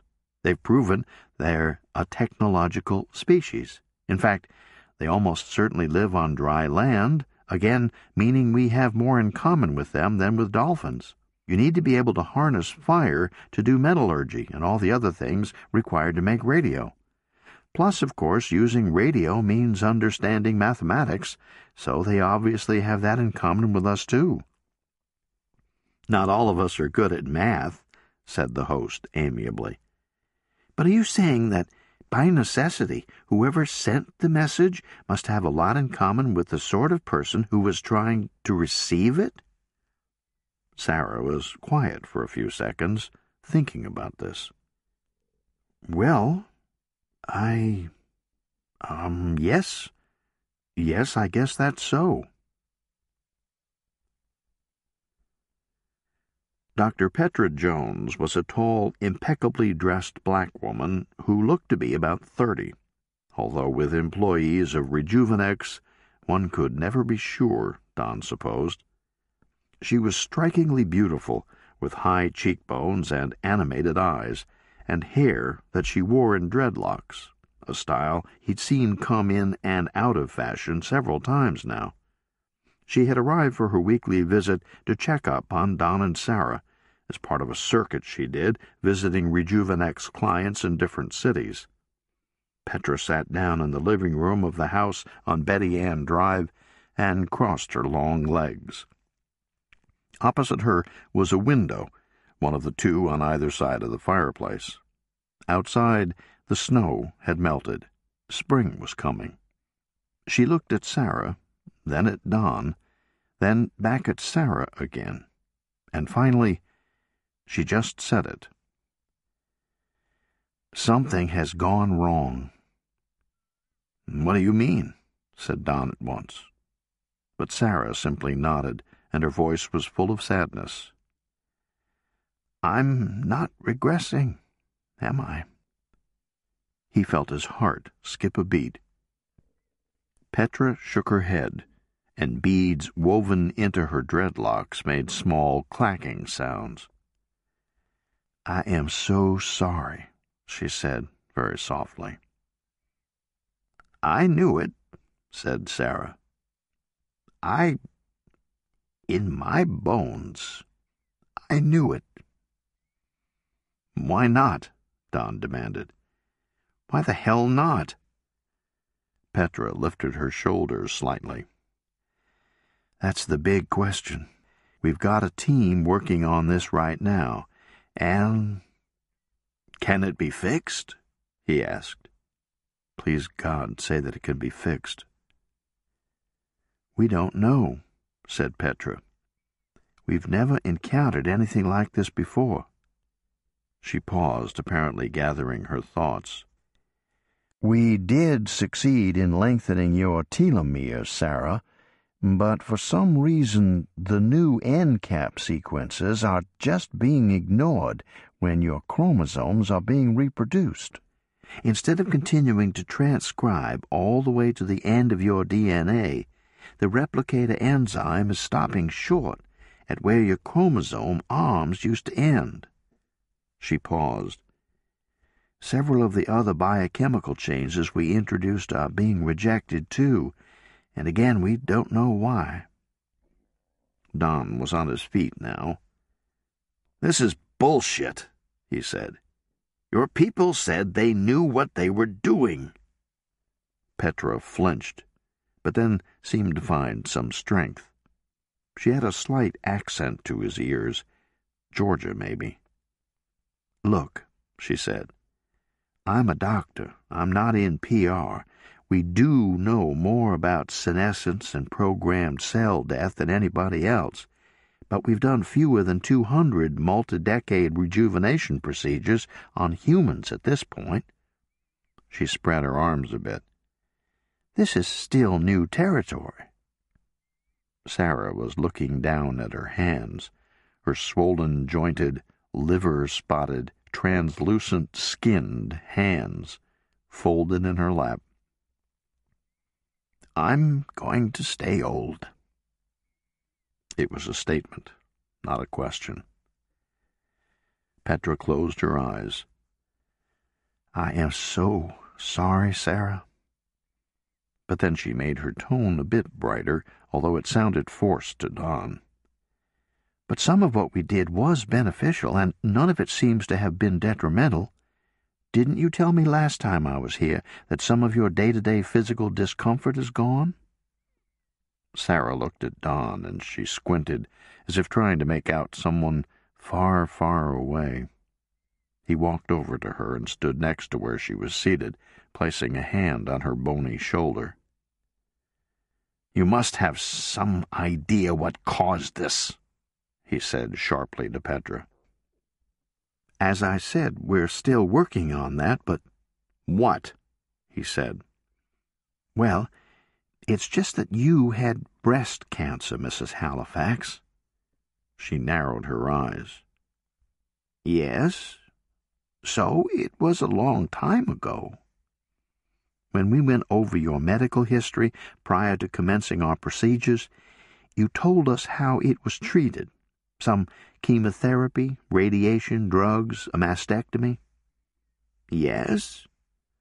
Well, one of our people thinks it might have something to do with that.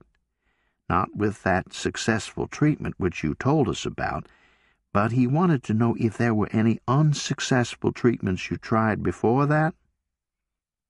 Good grief, said Sarah. I don't remember all the details. It was over 40 years ago, and I've tried to put the whole thing out of my mind. Of course, said Petra gently. Maybe we should speak to the doctors involved. Our GP from back then is long dead, Don said. And the oncologist treating Sarah was in her 60s. She must be gone by now, too. Petra nodded. I don't suppose your old doctors transferred records to your new doctor. Christ, how should we know? Said Don. When we changed doctors, we filled out medical histories, and I'm sure we authorized the handing over of files, but... Petra nodded again. But this was in the era of paper medical records, wasn't it? Who knows what's become of them after all these years? Still, the researcher at our facility looking into this uncovered that about that time, early 2000s, right, there were some interferon-based cancer treatments here in Canada that weren't ever approved by the FDA in the States. That's why we didn't really know about them. They're long off the market. Better drugs came along by 2010, but we're still trying to find a supply of them somewhere so that we can run some tests. He thinks that if you had such a treatment, it might be what's caused our process to fail. Possibly because it permanently eliminated some crucial commensal viruses. Jesus, you should have screened more carefully, Don said. We could sue you. Petra rallied a bit and looked up at him defiantly. Sue us? For what? A medical procedure that you didn't pay for that had no adverse effect? Don, please, said Sarah. I don't want to sue anyone. I don't. She trailed off, but he knew what she'd been about to say. I don't want to waste what little time I have left on a lawsuit. He stroked her shoulder reassuringly. All right, he said. All right. But can't we try again? Maybe another round of treatments? Another attempt at rolling back? We have been trying again, said Petra, with tissue samples taken from your wife, but nothing is working. He felt bile climbing his throat. God damn everyone.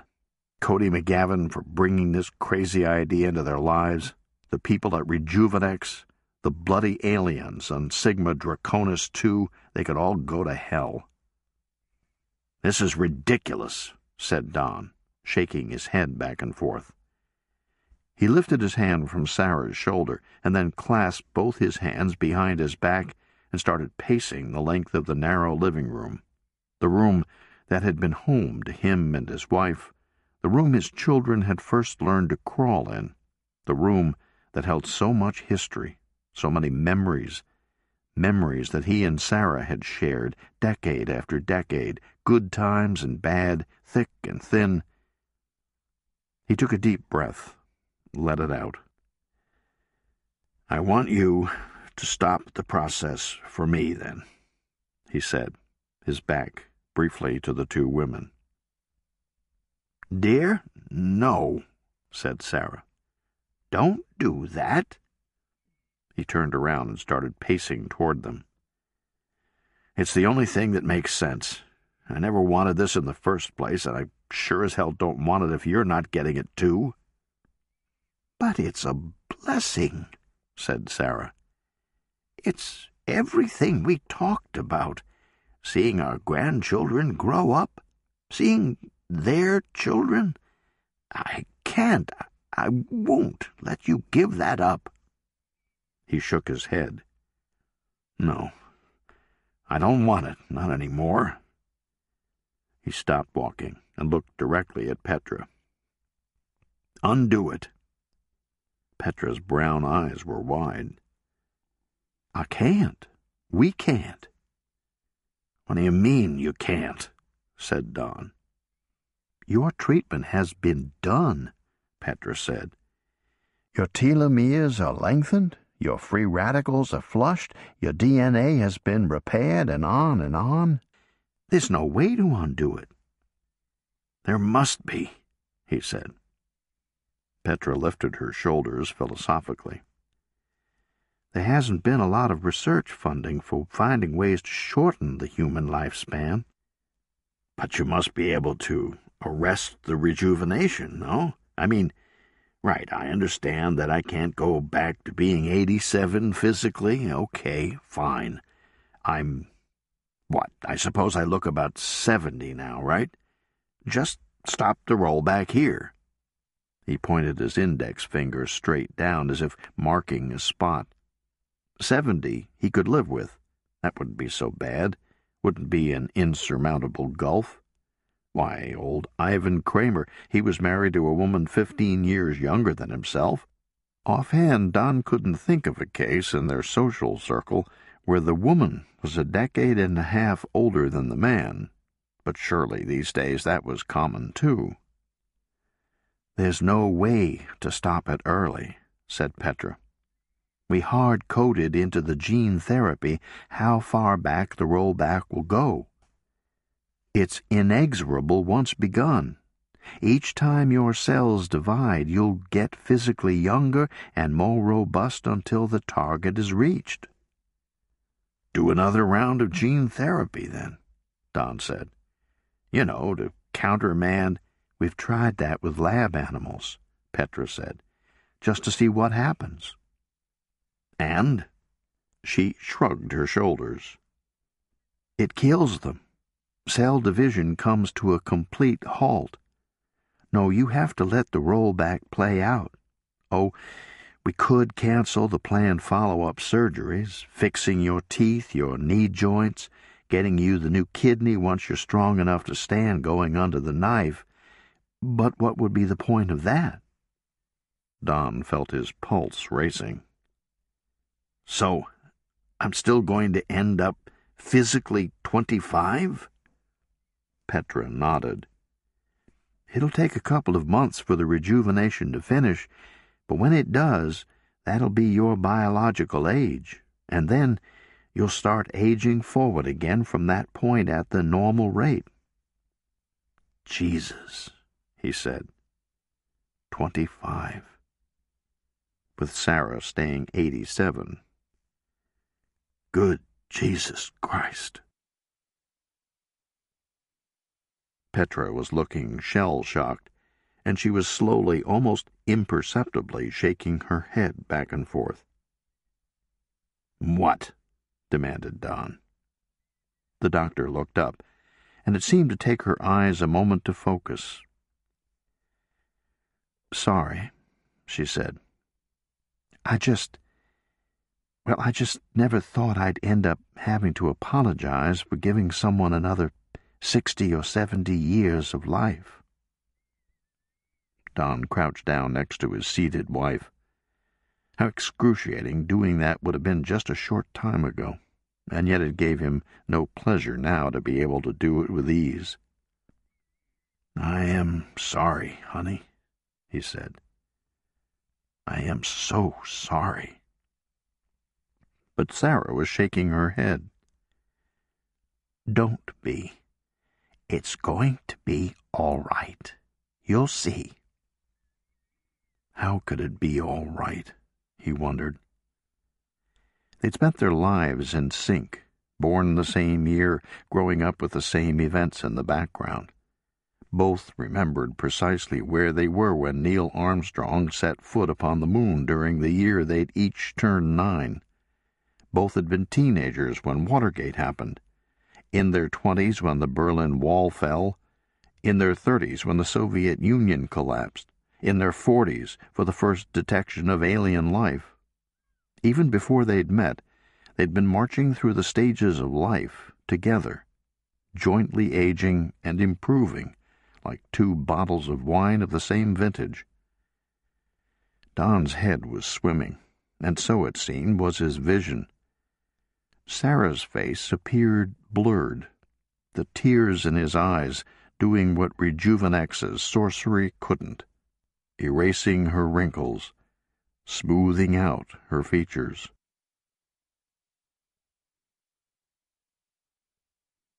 Chapter 10. Like most SETI researchers, Sarah had worked late many nights after that first alien transmission had been received back in 2009. Don had come to see her in her office at the University of Toronto on one of those evenings after he'd finished his work at the CBC. "Anybody home?" he'd called out.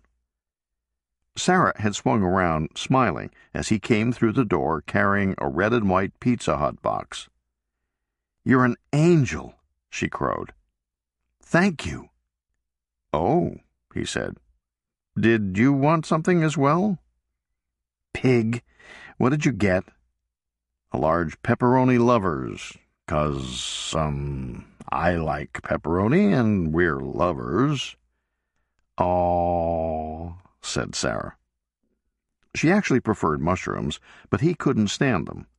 Coupling that with his dislike for fish had given rise to the little speech she'd listened politely to him give on numerous occasions, a pseudo-justification that he thought was witty for his eating choices. You should only eat food that's as evolved as you are, only warm-blooded animals, mammals, and birds, and only photosynthesizing plants. "Thanks for coming by," she said. "But what about the kids?" "I called Carl, told him to order a pizza for him and Emily. Said he could take some money out of my nightstand." "When Donald Halifax parties, everybody parties," she said, smiling. He was looking around for somewhere to set the pizza box. She leapt to her feet and moved a globe of the celestial sphere off the top of a filing cabinet, setting it on the floor. He placed the box where the globe had been and opened its lid. She was pleased to see some steam rising. Not too surprising, the hut was just up on Bloor Street. "So, how's it going?" he asked. This wasn't the first time he'd brought food to her office. He kept a plate, knife, and fork in one of the office cupboards, and he got them now. Sarah, meanwhile, pulled out a piece of pizza, severing the cheesy filaments with her fingers. "It's a race," she said, sitting down in the chair in front of her workstation. "I'm making progress, but who knows how it compares to what everyone else is achieving. I mean, sure, there's a lot of sharing of notes going on online, but I doubt anyone is revealing everything yet." He found the other office chair, a beat-up folding one, and sat next to her. She was used to the way her husband ate pizza, but couldn't actually say she liked it. The crust wasn't part of his diet. Of course, the greasy Pizza Hut deep dish crust probably shouldn't be part of anyone's diet, although she found it impossible to resist. He got the toppings off with a fork, swirling it in the molten cheese almost as though he were eating spaghetti. He also ate sandwiches a similar way, digging out the fillings with cutlery while leaving the bread behind. "Anyway, we'd always expected that math would be the universal language," Sarah continued. "And I guess it is, but the aliens have managed something with it that I wouldn't have thought possible." "Show me," Don said, moving his chair closer to her workstation. "First, they establish a pair of symbols that everybody working on this agrees serve as brackets, containing other things. You see that sequence there?" She pointed at a series of blocks on her computer screen. "That's the open bracket, and that one there," pointing at another place on the screen, "is the closing bracket. Well, I've been doing a rough-and-ready transliteration of everything as I go along, rendering it in symbols we use. So here's what the first part of the message says." She flipped to another window. "See how clever they are?" said Sarah. "The brackets let us tell at a glance that there's nothing in the first set. And see what they're doing? Establishing digits for the numbers 0 through 9. The aliens are using base 10, which may mean they've got the same number of fingers we have, or it might just mean that they've decoded some of our TV and have seen that that's how many fingers we've got. Oh, and notice that this chart gives us their equals sign, too." He got up and helped himself to another slice. When you skipped the crust, you went through pizza awfully quickly. "Anyway," she continued, "they immediately give us the basic mathematical operators. Again, I've rendered them in familiar notation." She rotated the wheel on her mouse, and this scrolled into view. Question: 2 plus 3. Answer: 5. Question: 2 minus 3. Answer: -1. Question: 2 times 3. Answer: 6. Question: 2 divided by 3. Answer: 0.6 ampersand. See what they've done here? They've established a symbol for question and another for answer. And they've also established a symbol for a decimal place and a symbol for repeating indefinitely, which I've shown as that and thingy. Ampersand, said Don helpfully. She gave him an I knew that scowl and went on. Next up, they give us a symbol for the relationship between, which I've shown as a colon, and that lets us get a bunch of other concepts. She made this appear. Question: what is the relationship between 2 divided by 3 and 0.6 ampersand? The answer: equal to. Question: what is the relationship between 5 and 3? Answer: greater than. Question: what is the relationship between 9 and 1? Answer: much greater than. Question: what is the relationship between 3 and 5? Answer: less than. Question: what is the relationship between 1 and 9? Answer: much less than. Question: what is the relationship between 1 and -1? Answer: opposite. See, she said, we're getting into judgment calls. 9 is judged to be not just greater than 1, but much greater than 1, and 1 in turn is much less than 9. Next, they give us their symbols for correct and incorrect. This appeared on the screen. Question: 2 plus 5. Answer: 7. Correct. Question: 3 times 3. Answer: 9. Correct. Question: 8 minus 3. Answer: 6. Incorrect. And then, said Sarah, things get really exciting. I can hardly contain myself, Don said. She whapped him lightly on the arm and nibbled at her own piece of pizza before changing the screen. This came later in the message. Look. Question: 8 divided by 12. Answer: 1. 4 divided by 7. Incorrect. Answer: 2. 4 divided by 6. Correct. Alpha. Answer: 3. 2 divided by 3. Correct. Beta. See what they're saying there? I've assigned Greek letters to the 2 new symbols they're establishing. Can you puzzle out what alpha and beta mean? To his credit, he stopped shoveling cheese and pepperoni into his mouth and studied the screen carefully. Well, he said at last, both answer 2 and answer 3 are correct, but,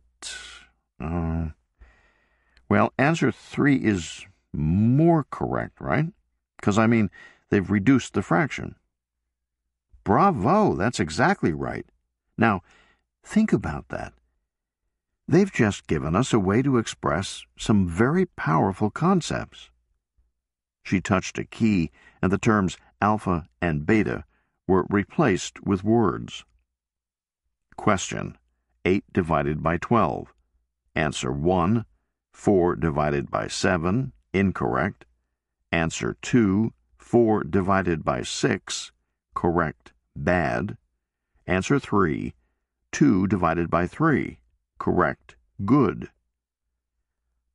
That is, they've given us a term for distinguishing between an answer that, while technically correct, isn't preferable from one that is preferable, distinguishing a bad answer from a good one.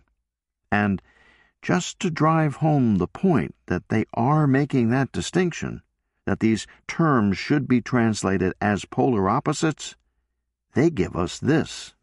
Question: what is the relationship between bad and good? Answer: opposite. Sarah translated, What is the relationship between bad and good?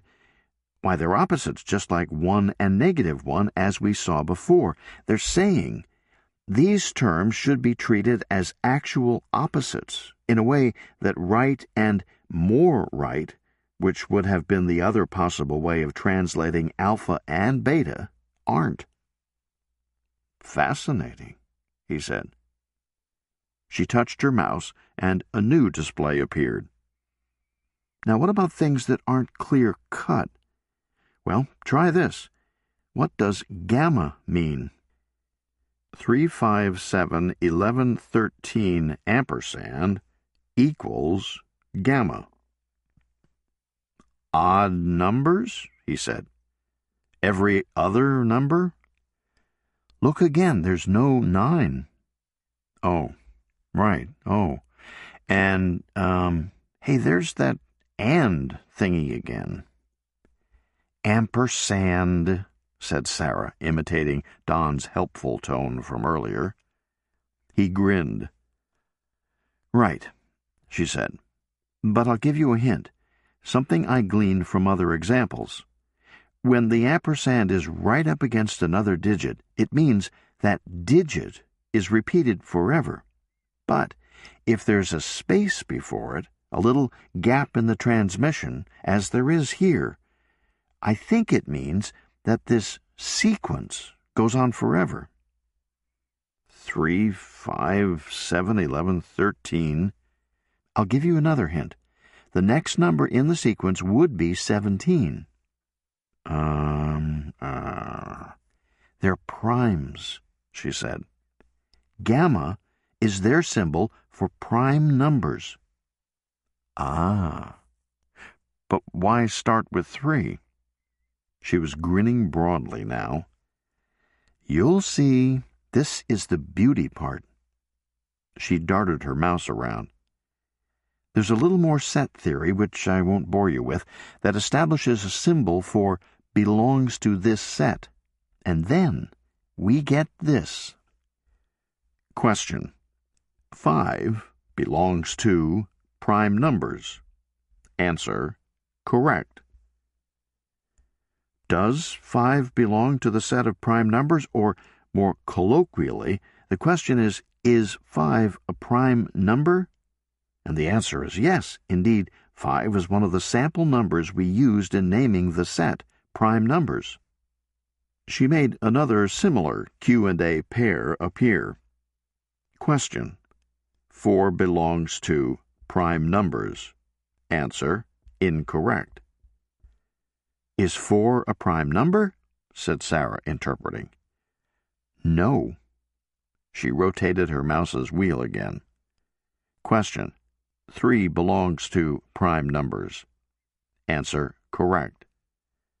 Is 3 prime? Yep, sure is.